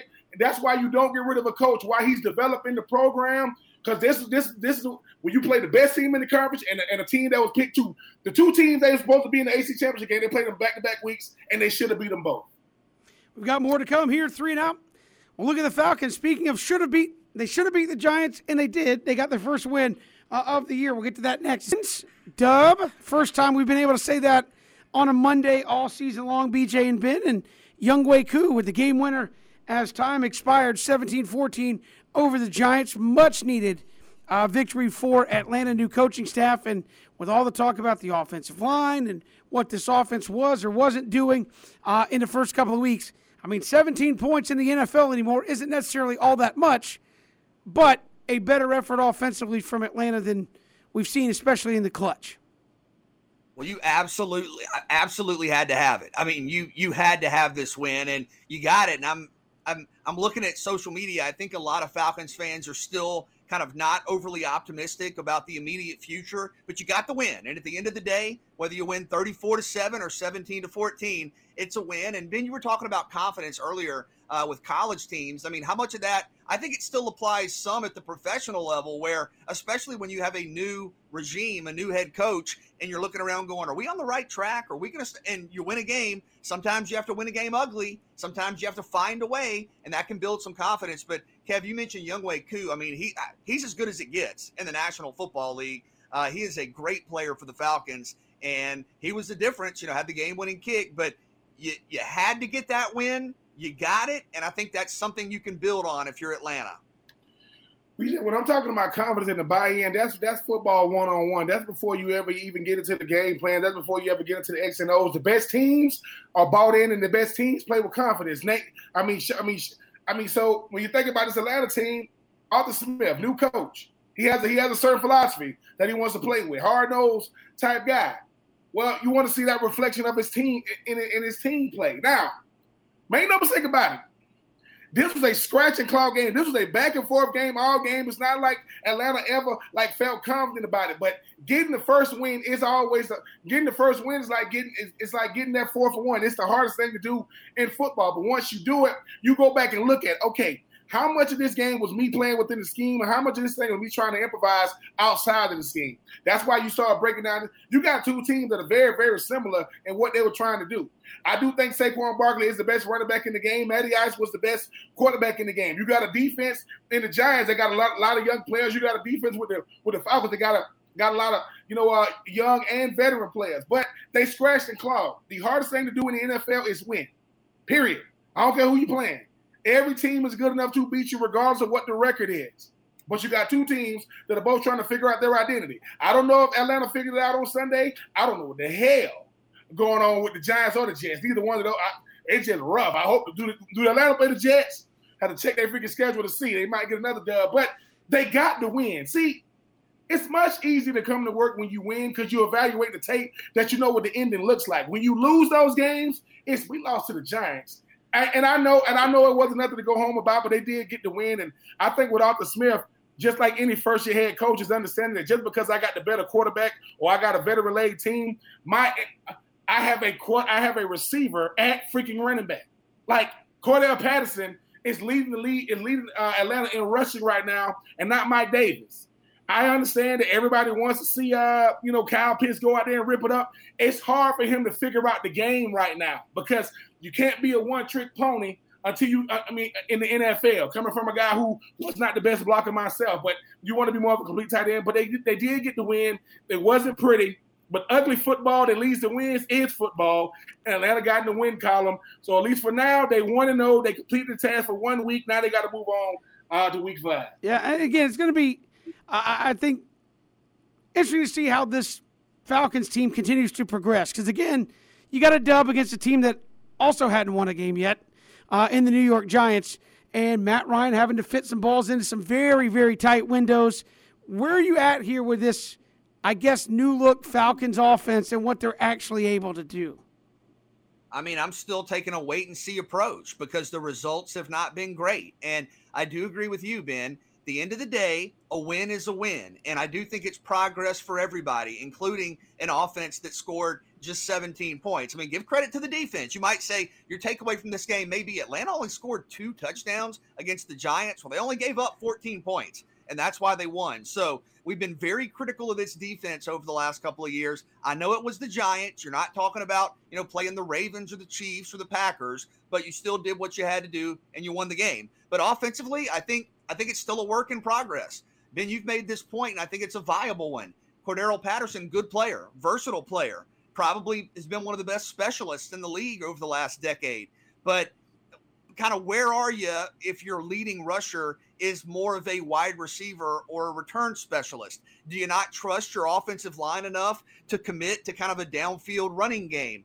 Where are you in terms of the downfield passing game? I know Kyle Pitts is now getting a little more involved, but he hasn't been a huge focal point yet.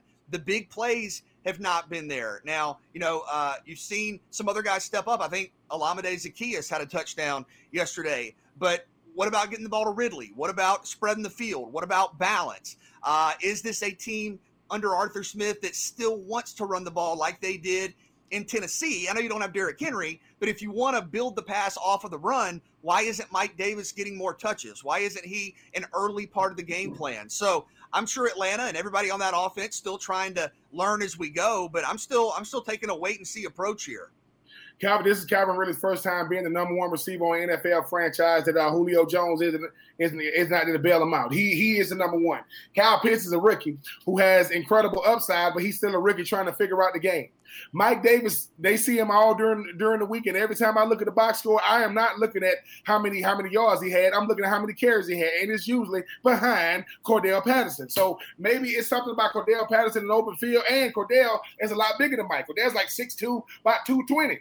I mean, Mike Davis about 5'10", about 210. So I'm not so worried about the offense. I saw Grady Jarrett in that defense looking real good yesterday. Regardless of who you do it against, it has to work. But the thing about the offense is, as long as forget that. As long as the Atlanta Falcons have been in franchise, they've been known for the offense. I'm not taking nothing away from Tuggle or Keith Brooking or Jamal. None of them. They're going to be known by their offense. Matty Ice, he's getting better with this new offense. And I just think that they're going to have to go through some growing pains. Tampa got beat. Surprise, surprise. They can be beat, even though it's against the freaking Rams. They can be beat. So I just think that when you look at this division, it's going to come down to how comfortable this offensive line is. Obviously, they're going to be known as a pass first, run second offense. And who's going to establish themselves as that solid number 2? Calvin Ridley, when he gets the ball in his hands, the man is nice. When he's getting double cover, who's going to be that solid number 2? I know Kyle Pitts got drafted number 4. That don't mean you're going to get Offensive Rookie of the Year. That means you're the highest drafted tight end in NFL history. Guess what? They play defense in the NFL as well. Kyle Pitts, I think he has been making strides, but I'm just looking for who's going to be that solid number 2. And if Cordell is the best we got at running the ball, run the ball with Cordell. He got that big 8'4" in his chest. You can't miss him. But, yeah, man, you'll just take the win, take the lumps, because they'll get better as the year goes on. We got more to come here on 3 and Out, including talk about BJ's Jaguars, who never cease to amaze. We'll leave it at that. We got more to come through. Good to have you here on this Monday, Kevin, BJ, and Ben. And, BJ, before we talk about your Jaguars, I think Michael DeRocco, who we've had on the show a number of times, kind of summed it up best. So I'm just going to read his tweet and let you respond to it.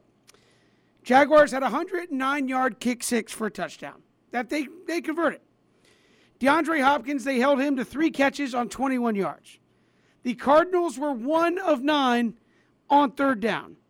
The Jags got a turnover forced. Great. Had a 9-point lead in the 3rd quarter and still lost.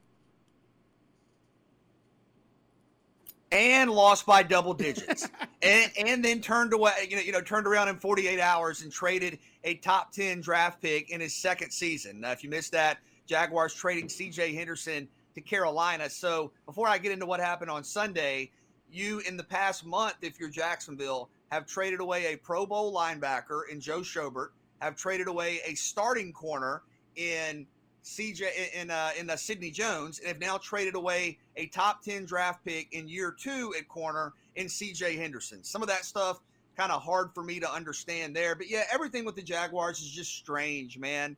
I mean, you mentioned yesterday, Jamal Agnew had one of the most exciting plays I've seen in recent NFL history. He pulled a Chris Davis. He caught a missed field goal and took it to the house in an NFL game, like 108 or 109 yards. Absolutely incredible. I mean, great play by Agnew. And I know a lot of people aren't following the Jaguars, but Agnew last week had a kick return for a touchdown. So he is straight up balling. I mean, he's been a superstar. Okay, so we go to late in the third quarter. Less than 2 minutes left in the third quarter. Jacksonville's leading 19-10. Why not 21-10? Well, Josh Lambo missed consecutive extra points. That's kind of what I'm getting at with everything's weird with the Jaguars. And then you give up 2 touchdowns in a span of less than a minute. One on a touchdown run from Arizona by James Conner. And I don't know if you guys saw the replay of this. For some reason, Jacksonville tried to run a flea flicker, and it turned into a pick 6. And the whole play was just a disaster. If you watch and we got some clarification from press conference today that this was the plan. Andrew Norwell was told to do this. If you go watch the replay, Andrew Norwell, who is the Jaguars' starting left guard, when the ball is snapped, he literally spins around in a circle. Like he does a complete 360 and spins around kind of with his arms out. And everybody's going, what in the... And I saw on Sunday people just like talking about the clip, it going viral. Well, today, apparently, he was supposed to do that. That was a part of the confusion of the play. Well, the play resulted in a pick 6. And then Arizona scored again, and you lost by 12. So I'm just looking at the Jaguars, man. I don't know what they're doing with the trades. I don't know what they're doing with some of the play calls. I thought defensively you were better. Trevor Lawrence is going to have some games where he throws picks. I think he has 6 interceptions now. Ben, that's going to happen for a rookie. You finally gave the ball to James Robinson some. He did a nice job. But everything with Jacksonville is just weird. Nothing is more weird than the simple fact that you go to a press conference and they're asked why did Andrew Norwell, why is he out there, pirouetting out there on the field? That's what he was supposed to do. Yeah, that's what I pay left guards to do, to go out there and pirouette. You run trick plays, right, when your team is trying to get back into the game. This is why it's got to be frustrating. Kyler Murray, who's probably top 5 right now, MVP voting, had 0 touchdowns and a pick. You held DeAndre Hopkins to under 30 yards receiving. Now, you didn't really have your way with A.J. Green. He probably had his best game in a long time, over 100 and some yards. But as long as it ain't lighting up the scoreboard, James Conner had 2 touchdowns. Jacksonville lacks what I just said Georgia Tech has. That's confidence. You know how I know? You got grown men pirouetting on the football field. If I'm Andrew Norwell, I'm thinking, what the hell is this? Y'all really want me to do this? Yeah, I don't know. Yeah, that's like the dude, that was facing the other way. Or the dude that they snapped the ball. He's not moving. No. You don't ask me to do it. Hey, Ben, we need you to pirouette. Not doing it. That's ridiculous. Then it's a pick 6. Then when you talk about BJ being 19-10, all right, 19-10, call the timeout. It's like basketball. Look, listen, we up by 20. The other team went on a 10-0 run. Well, timeout. Let's just stop the momentum for a second. All right, we up 19-10. Let's breathe for a second. No. Hey, man, now let's try to do the flea flicker. What the hell? Let's do it right now. All right. Andrew, you know what you got? Yeah, man, make sure you turn to the left. During the week you went to the – all right. Make sure you put your arms out. I don't know what my arms out. Is this supposed to be a distraction? Like the D-line is supposed to go, oh, he do it. No, that's stupid. That's what that is. That's ridiculous. They said that Urban Meyer after one game went up to the other head coach and said, man, it's like playing Alabama every week. No, it's like playing in the NFL every week.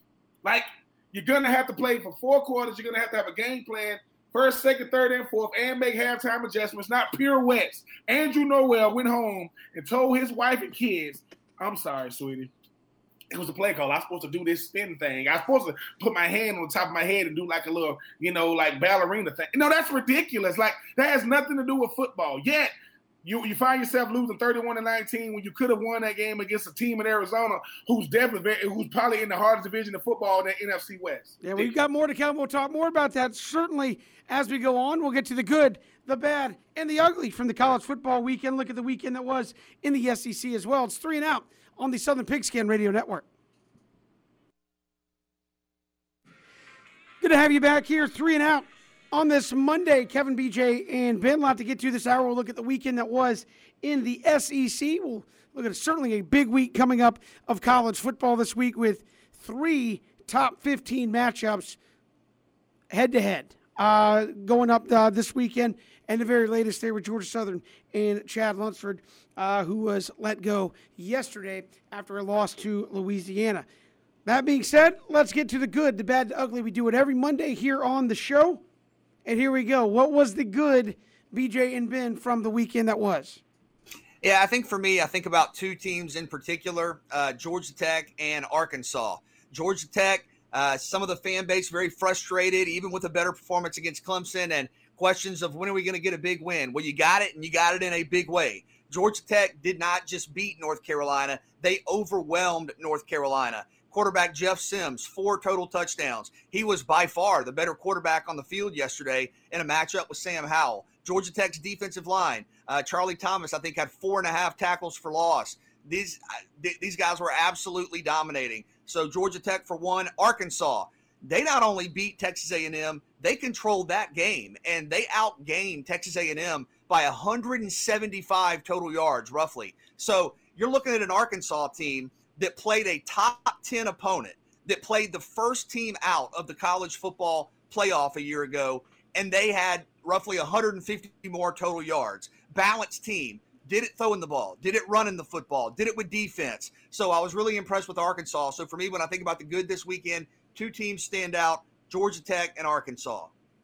To me, I think it is Arkansas, though, BJ, for everything you mentioned, but the simple fact that while we sitting around waiting on the usual suspects to come back to the table, Arkansas said, listen, man, we sitting down and we here to eat. Traylon Burks might be the best he might be the best overall receiver in the country this year when you look at what he brings to this offense. The Arkansas team that has a lot of senior leadership, as we talked about early in the show. But Sam Pittman, I mean, the thing is, when you want to be a head coach in the SEC and you ain't a sexy name like Mike Leach, you ain't a sexy name like Lane Kiffin, or, like a Jimbo Fisher, people always say, oh, that's just Arkansas. No, you might want to start taking notice of those Arkansas boys because they get it done on offense and defense and special teams. So for me, while I do love what Georgia Tech was able to do, I think that's a team that's building confidence. For me, it is Arkansas. They are the good of the weekend because they said, who have you played? Oh, we played Texas and Texas A&M, and we gave them both that air.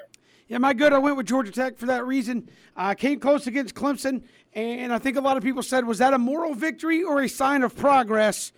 And you came out this week and showed that it was a sign of progress. You beat a top 25 team in a neutral site in North Carolina, a team that preseason was projected to represent your side of the conference in the ACC championship game. I had them down as the good. What about the bad, BJ and Ben? I think North Carolina, and it was all the way around, and it's not just because of Saturday. Saturday was sort of a continuation. North Carolina, if we go back to the preseason, they were in the top 10. There were national pundits saying the Tar Heels are a sleeper to make the college football playoff. I mean, preseason top 10 is no joke. And Ben, I know you said, hey, they don't always play their best when they're under the spotlight, and they played Georgia Tech in Mercedes-Benz Stadium in a spotlight game on the big stage, prime time, and they were absolutely overwhelmed. North Carolina gave up 8 sacks, gave up 13 tackles for loss, and gave up 45 points. Literally every area of the game except for one block punt you referenced, Ben. You were beaten soundly, offensively beaten soundly, defensively beaten soundly. And now, look, no shame in losing to Virginia Tech. You're going to lose games, but I think for a team that had at least potential college football playoff expectations to be sitting here at 500 is not where they wanted to be. And I think at this point, your expectations have gone from, do we make the ACC championship game, to do we make a bowl game? I mean, when games that are left on the schedule for North Carolina. And look, they can get hot. They can win 4 out of 5, but you already have 2 division losses. You almost surely aren't going to the ACC championship game. North Carolina, a major disappointment on Saturday night. For me, it's going to be these Heisman Trophy quarterbacks, or so be it. I mean, DJU, Sam Howell, Spencer Rattler.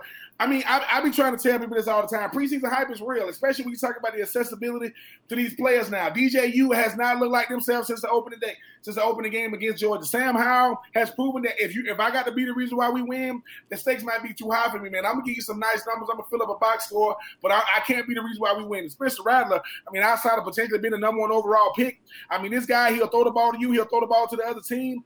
And you know, the reason why I say it's bad is sometimes, you know, we start talking about these teams, they put these quarterbacks according to these postseason aspirations. UNC and Clemson supposed to be on the crash course in the ACC championship game. Well, that's probably not going to happen. Oklahoma, they always think they can beat you with quarterback since the days, of Jalen Hurts and those guys. You talk about Kyler Murray, and the list goes on and on. So I think it's bad for those guys, because if you don't think they're looking at these clippers about themselves, the Twitter spheres of the world, it's kind of proven in their play. I mean, they asked Spencer Rattler after the game, did you hear the boos? He says, quote, I don't care about the fans. They don't play. Of course you care about them. You just am using them cheering for you and instead of booing for you. So for me, the bad is these Heisman hopeful quarterbacks that seemingly week in and week out are having mediocre subpar type performance. Yeah, my bad. And maybe you guys have it as you're ugly, but I'll put it in the bad category for right now, and that's Clemson. Clemson, a title contender preseason, and this week against NC State.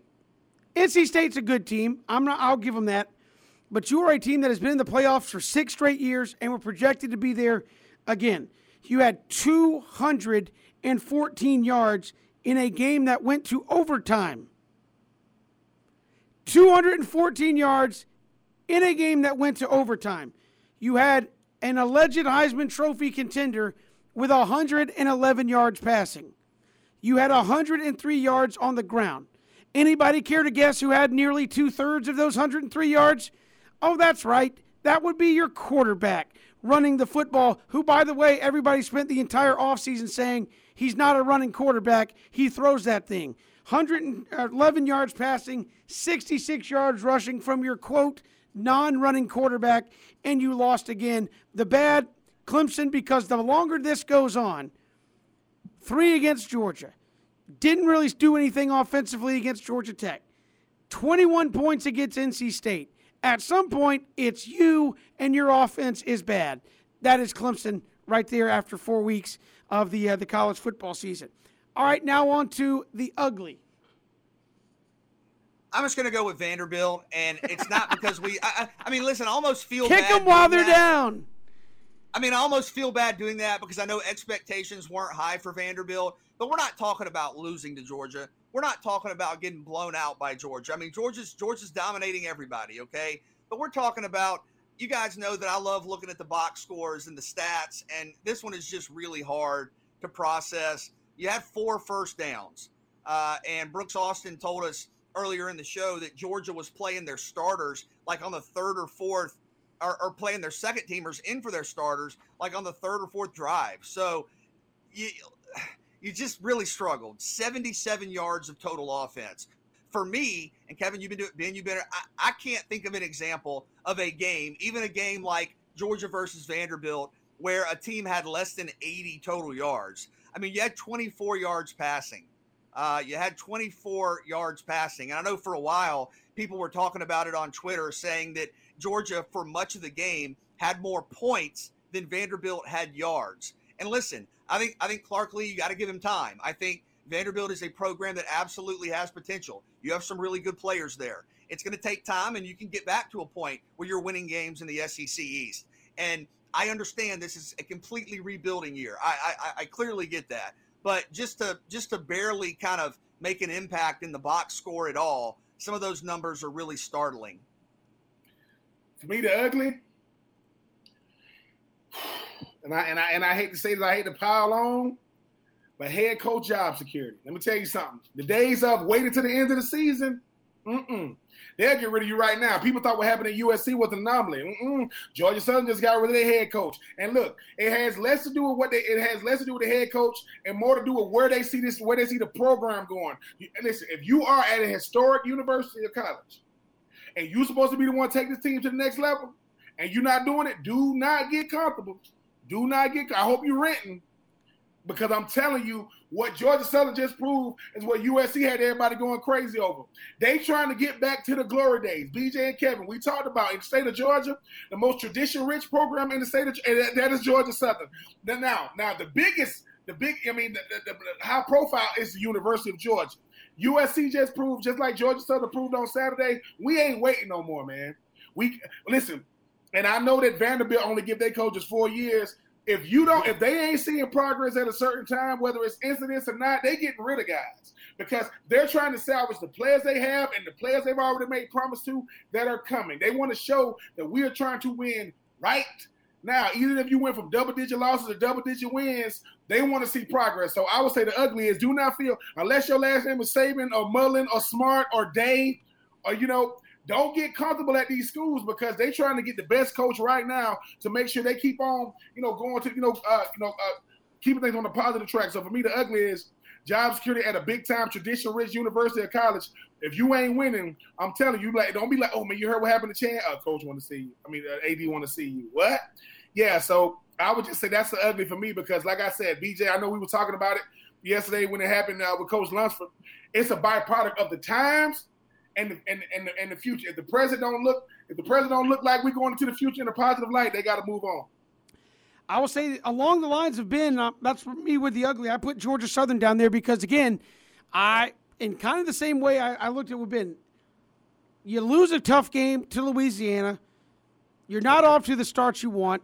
You fire your head coach. And, of course, you had a video that goes viral on top of that of a junior defensive tackle, Gavin Adcock, riding on top of the bus, somebody throwing him a beverage, him chugging said beverage while the bus is in motion.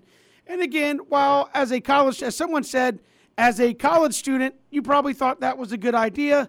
Now that you're, our age and you get up into more adulthood, you're like, yeah, it's not a good idea. And certainly not a good idea that you want out there saying, did you see what happened at the Georgia Southern game? And it's the players riding on top of the bus, a player who is a junior in the program, who's been there a long enough time to know, hey, don't vehicle surf on the bus on the way to the Eagle Walk. Like, you don't do that. And again, and as you said, you go into that to the firing of the coach, and now you're at a crisis of what do we want to be if you're Georgia Southern?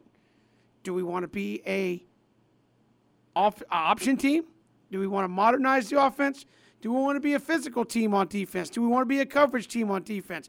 What do we want to be as a program that I don't know, BJ, outside of the inception day? And even that day, you go back and they've got the big, Irk Russell quote, hey, we got here, we didn't have footballs, but we got a beautiful Eagle Creek and we're going to be this and this. That's kind of the mission statement.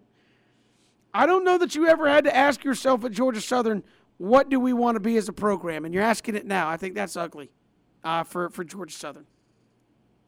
And I think there's a lack of a consensus around that, right? Do we want to be an option team? It's not the flex bone, okay? Georgia Southern doesn't run the flex bone, but do you want to be a kind of an option-based rushing team? Do you want more of a traditional offense in today's college football? There's a lot of discussion back and forth about that, and clearly the direction you want to go is going to be affirmed by the coach you hire. And you mentioned the the situation with the player on top of the bus, a safety issue, very clearly a safety issue and concerns there. But I think in terms of what do we want to be, I don't think we know that yet from the outside looking in. But I think whenever a new coach is hired, we will get that answer, and Georgia Southern will strive for the best with that identity as the goal.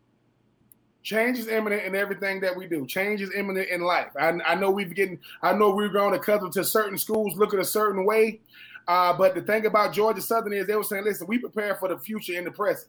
So presently right now, what we're doing isn't working for our team, and I just think that recruiting has a lot to do based on the style of offense you run, not more than the defense. And you talk about a school like Georgia Southern, they change up their offense, they're going to be able to get a different level of recruiting there, a different level of player in there. I mean, for everybody that thought that the Jeff Collins situation wasn't going to work, I give you Mercedes-Benz Stadium versus North Carolina. If they put it all together, that's how they look. Look at what running the football and opening up does for the defense. Hey, man, we don't got to worry about a real quick offense, man. We go right back on the field. So it can work. even if people gonna have to get used to it. BJ, me and you was at Georgia Tech when they started out, and people thought that they was gonna go, back to the option, Kevin, and they ended up going. They checked out of it and went to the pass, even though Kevin, they tried to do a double pass from I can't even think of the quarterback name. Now to throw the freaking Calvin Johnson, and they wouldn't let him. They wouldn't let him. Oh, Joe Ham. They tried to sack Joe Ham. I'm like, dude, that's what. But I will say this, Kevin. Georgia Southern is a peculiar case, but I do think that Jared Binko about to earn his money because everybody will be watching to see who the next head coach for the Georgia Southern Eagles will be. And we've got more to come here on 3 and Out. We'll come back, look at the weekend that was in the SEC, and it was a big one. Good, bad, and the ugly. We just did it. You could probably throw some of that out just on the SEC this weekend as well. We'll get to that next. It's 3 and Out on the Southern Pigskin Radio Network. Good to have you here on 3 and Out on this Monday. Kevin, BJ, and Ben looking back at the weekend that was in the SEC. I know we just did good, bad, the ugly. You could probably do that here with the SEC just on its own. Auburn struggled barely, and I say barely. People say maybe a bad call for Georgia State helped Auburn pull away, but Auburn barely gets by Georgia State. Missouri loses to Boston College. Had a chance, even though I think Boston College was in control much of that ball game.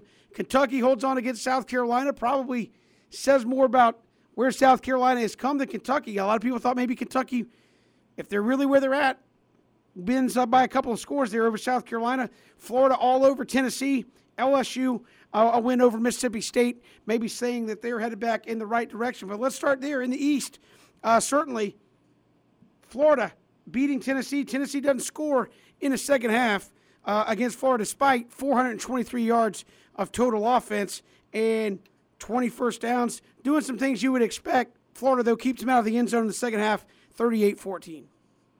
I mean, do we believe in Florida yet? I know in the preseason it was, really trendy to say, hey, the Gators are going to take a step back and they're not going to be, a contending team. And Florida has proven that as a program, they are a consistent winner now with Dan Mullen. And of course, you had to replace a ton of big time talent from this roster, but this is still a very talented roster. And not only did Florida's defense make a statement, I thought, against a Tennessee team that scores on people now. I mean, we saw what they did against Pitt. Tennessee's offense is a difficult matchup for anybody, and Florida's defense, after making some adjustments at the break, was elite. But also, how about Emory Jones? I mean, this young man has been a really good story this year in terms of being productive, being proficient, has come out and has said all the right things about a potential, quarterback controversy. He's been a leader and he's been a playmaker. And he was great on Saturday. And I do still think we see Anthony Richardson some moving forward now that he's healthy. I think Richardson has earned that. But you want your starting quarterback to set the tone. You want your starting quarterback to, say positive things and be optimistic and, be a leader. And I think we've seen that out of Emory Jones. He is coming off being maybe the best performance of his career. I thought had a really nice game against Tennessee. And I think Florida has a lot of momentum and should have a lot of confidence heading into the middle portion of the schedule. Yeah, I was very, very impressed with the Florida defense. I mean, they came out and said after the game, you talk about the 75-yard touchdown pass. I mean, I don't know what the safety was looking at. Got caught, kind of staring at the quarterback, staring in the backfield, and the receiver just got behind him. You talk about the long touchdown, screenplay, which is another play that got away from him. But I do agree, BJ. Emory Jones is the guy that where he understands that he's going to have to share. He's going to have to share the load a little bit with the guy in Anthony Richardson. Anthony Richardson, obviously, he seems to be both a team first guys, right? Both guys are always saying complimentary things. But credit Florida for not having that Alabama hangover. Alabama comes to town. You understand that it's going to be high-profile game against the premier college football team in the country. You lose by 2 points. You could have easily played down to a Tennessee team that was played at night, by the way. I cannot stand – well, I'm not going to watch the game during the day, but the game was that night, and just credit those guys for just staying the course. But this is a Florida team that understands. I don't know if they're number one or number two rushing. Florida is running the football. So when people start saying, hey, Emory ain't lighting up, throwing the ball through the air, because they're running the football and they're running it effectively. They didn't even attempt to run it and Dan Mullen's first 3 years. Felipe Franks and Kyle Trask look around like, where was this when I played? I mean, I didn't get none of this, but credit to the offense for running the football, staying ahead of the chains, keeping pressure, on that Tennessee team. And like you said, Kevin, didn't score in the second half. So, yeah, a great team game. Which is you want to keep building confidence with teams like Georgia and LSU coming down the pipe. And maybe the biggest surprise, we've talked about it a lot, of the SEC weekend, Arkansas beating Texas A&M, continuing their fine play. Arkansas doing really well. Texas A&M with a backup quarterback in Calzada. Obviously, they're not the contender yet. If you lost to Arkansas, that sets up huge. We'll talk about that game in just a little bit. But Arkansas obviously getting it done against Texas A&M, another big statement for Sam Pittman. And they play great defense. It's really fun to watch Arkansas play defense because they're active. They have defensive backs that play close to the line of scrimmage. You got linebackers making tackles all over the place. One of my favorite players in the country is Jalen Catalon, the safety for Arkansas, who can play in the slot, can play the traditional safety role. He's not the biggest guy. He's not one of those 6'4", 235-pound safeties, but he's in on every tackle, every single tackle. And then Arkansas has a couple linebackers that are all SEC good. That defensive line just keeps coming after you. And Treylon Burks, to go back to him, this guy is awesome to watch. Over 150 yards receiving, had an 80-something yard, I think an 87-yard touchdown catch, and that's coming off of another play of that length against Georgia Southern where he took it to the house. Burks is probably the best big play receiver in the country. And I know you have Kayshon Boutte. I know Jacob Copeland's been really good. He's probably the best. John Mechie's right there. Jameson Williams has been great, but I think he's probably the best overall receiver in the SEC. This team is balanced, and I keep going back to that. You saw that against Texas A&M, right? Even with good teams, normally when good teams win, they do it with doing one thing really, really well, right? Our defensive line is going to dominate, or you can't stop our running game, or we're going to throw it all over the place, or we're going to be so good in the secondary you're going to have to dink and dunk your way down the field. Arkansas might be good at everything, and that doesn't necessarily mean they're off the charts great at one thing, but they're really, really good at everything. And I think that balance makes them tough to beat. That balance is a testament, to the coaches and the leadership on that roster. Yes, Kevin, very impressed with Arkansas beating Texas A&M by double digits on Saturday. KJ Jefferson, 7 of 15, 212 yards, 2 scores. That is efficient, ladies and gentlemen. I put the ball in there 15 times, went over 200 yards, and had 2 scores. I think AJ Green, the other receiver, had like 1 catch for like 48 yards and a touchdown. What makes Arkansas dangerous is, one, they believe in their coach, they believe in each other, and they tired of being bottom feeders. They play with confidence. Treylon Burks will come after the game saying, look, you put one-on-one against me, I don't care who it is. I mean, if KJ Jefferson looks out and sees one-on-one against Treylon Burks, I will put my money on Treylon Burks every single time. 6 for 167 in the score. But BJ and Kevin, the thing about this Arkansas team that's not being talked about enough is they play together. Like, this isn't a one-man band. I know that KJ and Treylon going to get all the ink in the paper, but when you talk about this defense, a lot of guys, them linebackers, they put on clinics. They run and they hit. But, yeah, I do like Arkansas. They made a huge statement. So now Texas A&M can go tell Texas, hey, they did the same thing to us. They did to y'all. And even though they welcome Texas to the SEC well before they get here, Arkansas is saying, listen, we run the state of Texas. I know it's a street. One side Arkansas, one side Texas. Arkansas saying, please, stay on your side of the street. You got to be a grown man to come to this side. All right, you look around the rest of the SEC. Obviously, that was the headliner. What kind of stood out to you of the SEC? Anybody kind of change your mind on some things with the way they played this week? LSU. When you play Mississippi State, that's always tough. I mean, LSU can certainly attest to that going back to last season. And you were in a tight game, Mississippi State playing at home. When you're on the road in conference, especially in the SEC, that's always tough. You got off to a good start. With Max Johnson finding Kayshon Boutte early for a touchdown. Got tight in the fourth quarter. Mississippi State made a comeback, but you were able to hold on. And that's what it's all about. And I think Max Johnson might have had his best game. I know the game in the Swamp was great, but Max Johnson throws for 280 yards and 4 touchdowns. And you think about the passing attack, LSU had more big plays in the passing game than Mississippi State. And LSU, let's not forget about them. They're still a team that can shake things up. They have Auburn this weekend.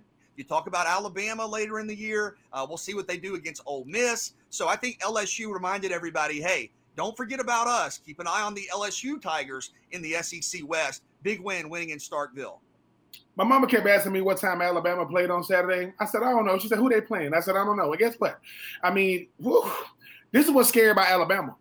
I know that Georgia has a defense that's incredible, right? I know that Auburn right now has a curious case of Bo Nix. I know that Arkansas is probably a team we ain't talking about enough. But the thing about Alabama is, I think they had 2 special teams touchdowns. Think about that. As great as they are already. Same guy, Jameson. As great as they are already. They got people. So now you got a defense that you can't score on or move the ball on.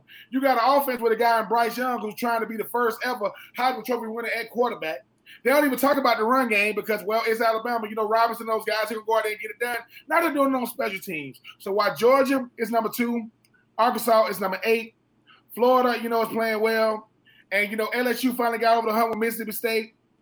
You know, Kentucky seems to keep with their winning ways. Them boys will Tuscaloosa say, listen. We're the most not talked about number 1 team in the country I've ever seen. Confidence being built in Tuscaloosa, and that is not going to bode well because if you meet Alabama on a neutral field in the SEC championship game and they want you to win, you will. If they don't, you will not. Because them boys are playing some big-time football. So shout out to the Alabama boys who are not being talked about, I guess, enough, if you want to look at it like that, Kevin. Yeah, I think Alabama's going to keep rolling on until, again, we're waiting to see them play some of these teams at the top of their schedule and see how it shapes up. But, again, I thought this weekend Missouri losing was kind of tough. I think that was one for the league you probably thought you could get out of conference. Good one for the ACC because they needed it bad. Kentucky, I thought, better than South Carolina, didn't really play like it for much of the game. They did enough to win, but I thought they were just – I thought they would win by several scores over South Carolina. Give South Carolina a lot of credit for that game being that close. Auburn, Georgia State. I mean, that's Auburn being Auburn, right? I mean, well, BJ, there go your refs again. See, the refs doing it again. Well, I don't know, but I mean, but I don't know about that. But again, you're talking about an Auburn team that looked pretty good, even in a loss against Penn State. They've looked pretty good for most of the season. And you have Georgia State, who, again, is supposed to be solid, but also got blown out by Army, has not been off to the best start that they were hoping for this season. And they were right there with you for much of that football game.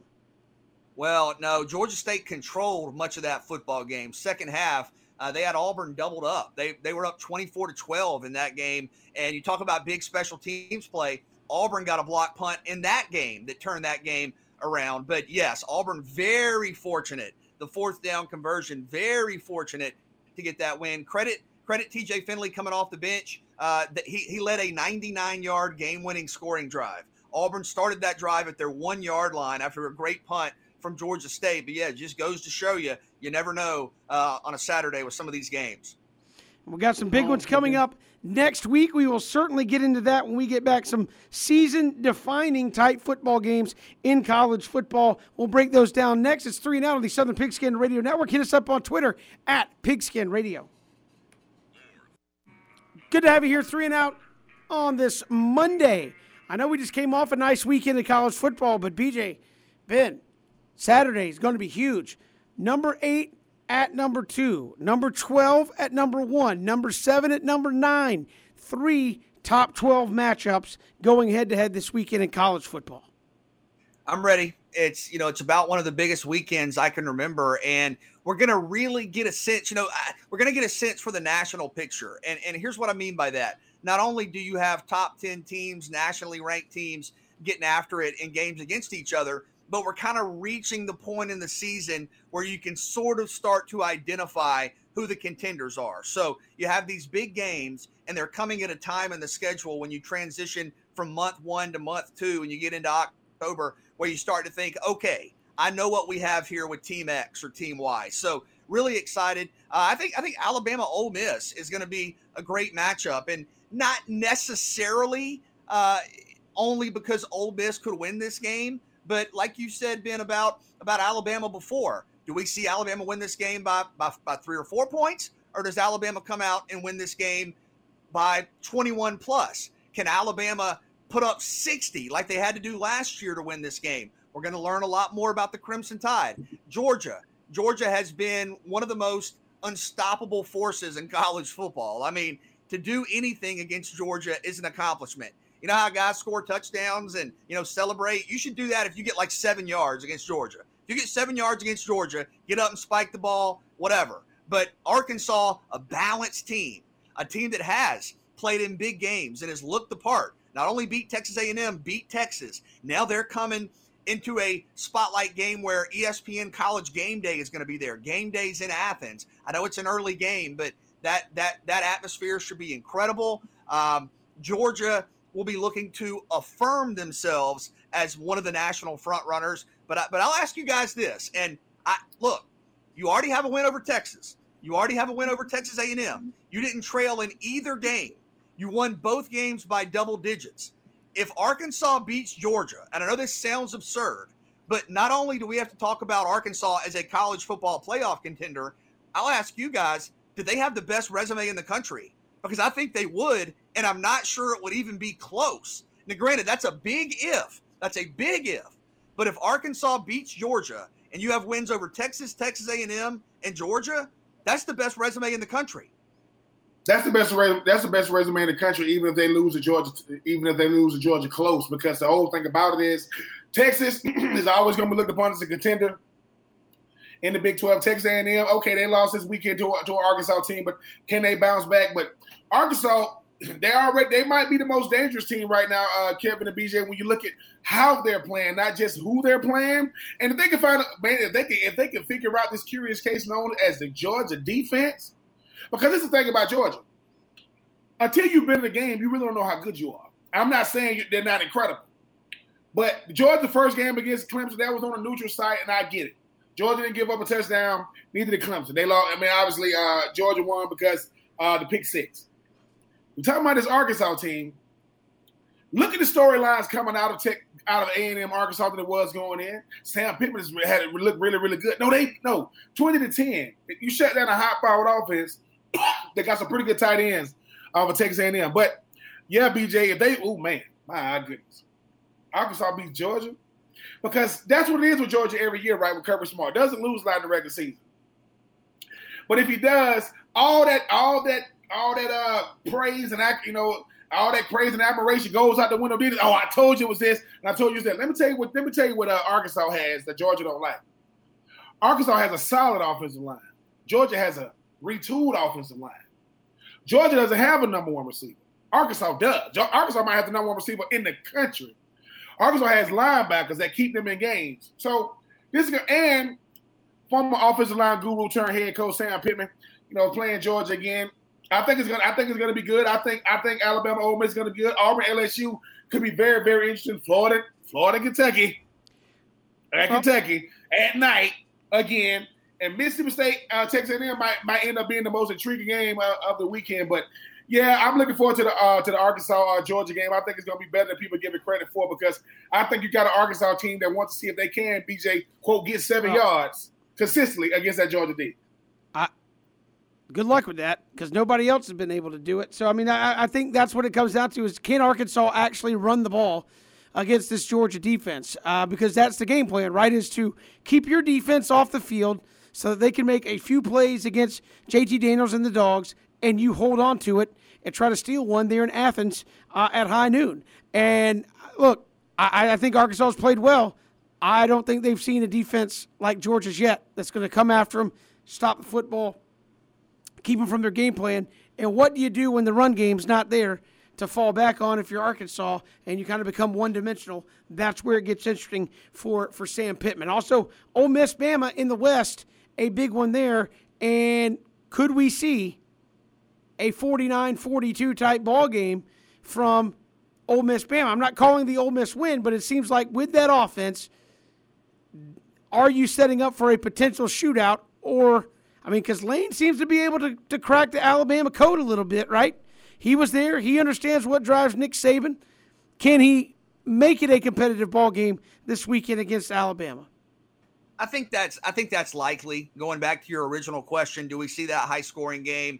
I would be really surprised, and I understand Alabama's defense is incredible, but just stylistically what both teams like to do and the rhythm they like to get into. I would be very surprised if this one's 24-14. That would be very surprising. I mean, Bryce Young versus Matt Corral. This is probably the best quarterback matchup we're going to see all season in college football. Those are probably, I know it's early, but probably the top two Heisman contenders in the country going against each other, going against, the opposing defenses most directly, but, measuring themselves against each other. It's going to be a lot of fun. And I would not be surprised, Kevin. I would probably pick, something along the lines of 49-42, 45-38. I mean, Bama dropped 62 last year. So, yes, that one's going to be one where that box score is going to be absolutely full.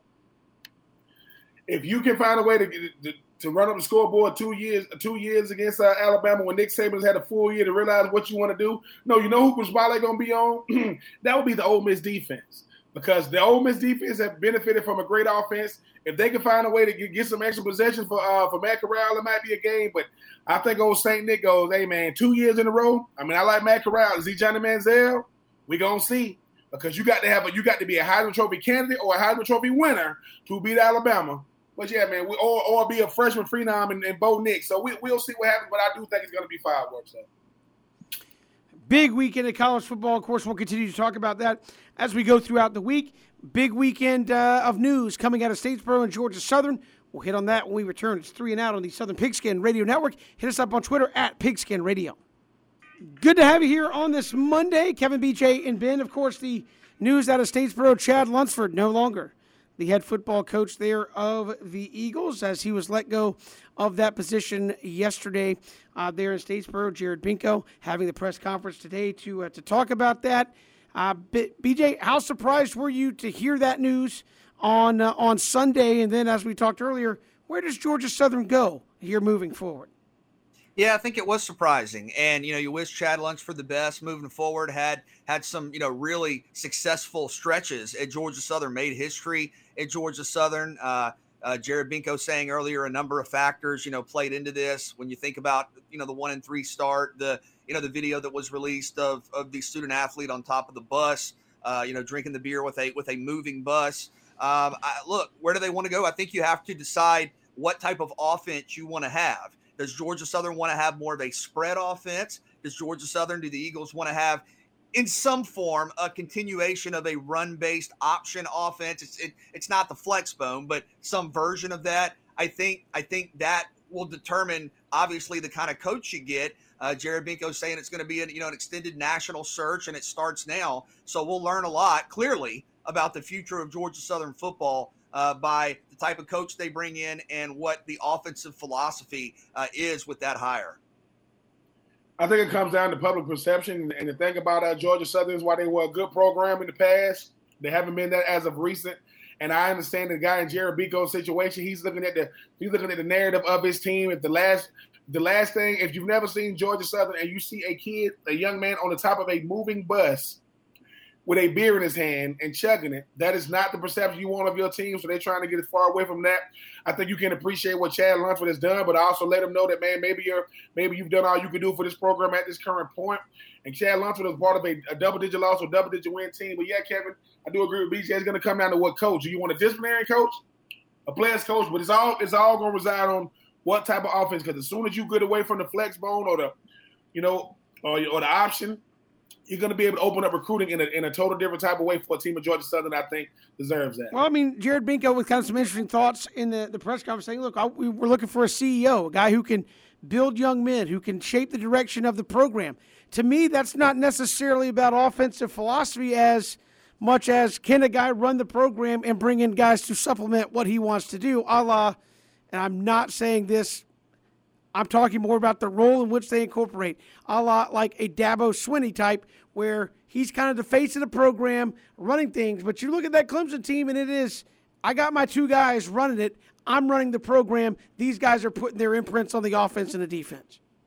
Well, yeah, I mean, your coordinator hires are critical, but I still think there's such a talking point, a ongoing discussion about Georgia Southern's offense that you're going to have kind of a clear identity in my mind offensively with the new hire you make. 200 is the magic number, Kevin. Every time Georgia Southern rushes for 200 yards, they win. Every time they don't, they lose. That is a high bar. I don't think you want to be putting it on your offense every single week. We'll see. Obviously, we know who's going to finish out the season there at Georgia Southern, and now the search begins. Do we get something before the end of the season? Jared Binko said, probably not at this point. We've got more tomorrow for you. Stay with us. 3 and Out, Southern Pigskin Radio Network, streaming live, ESPN Coast.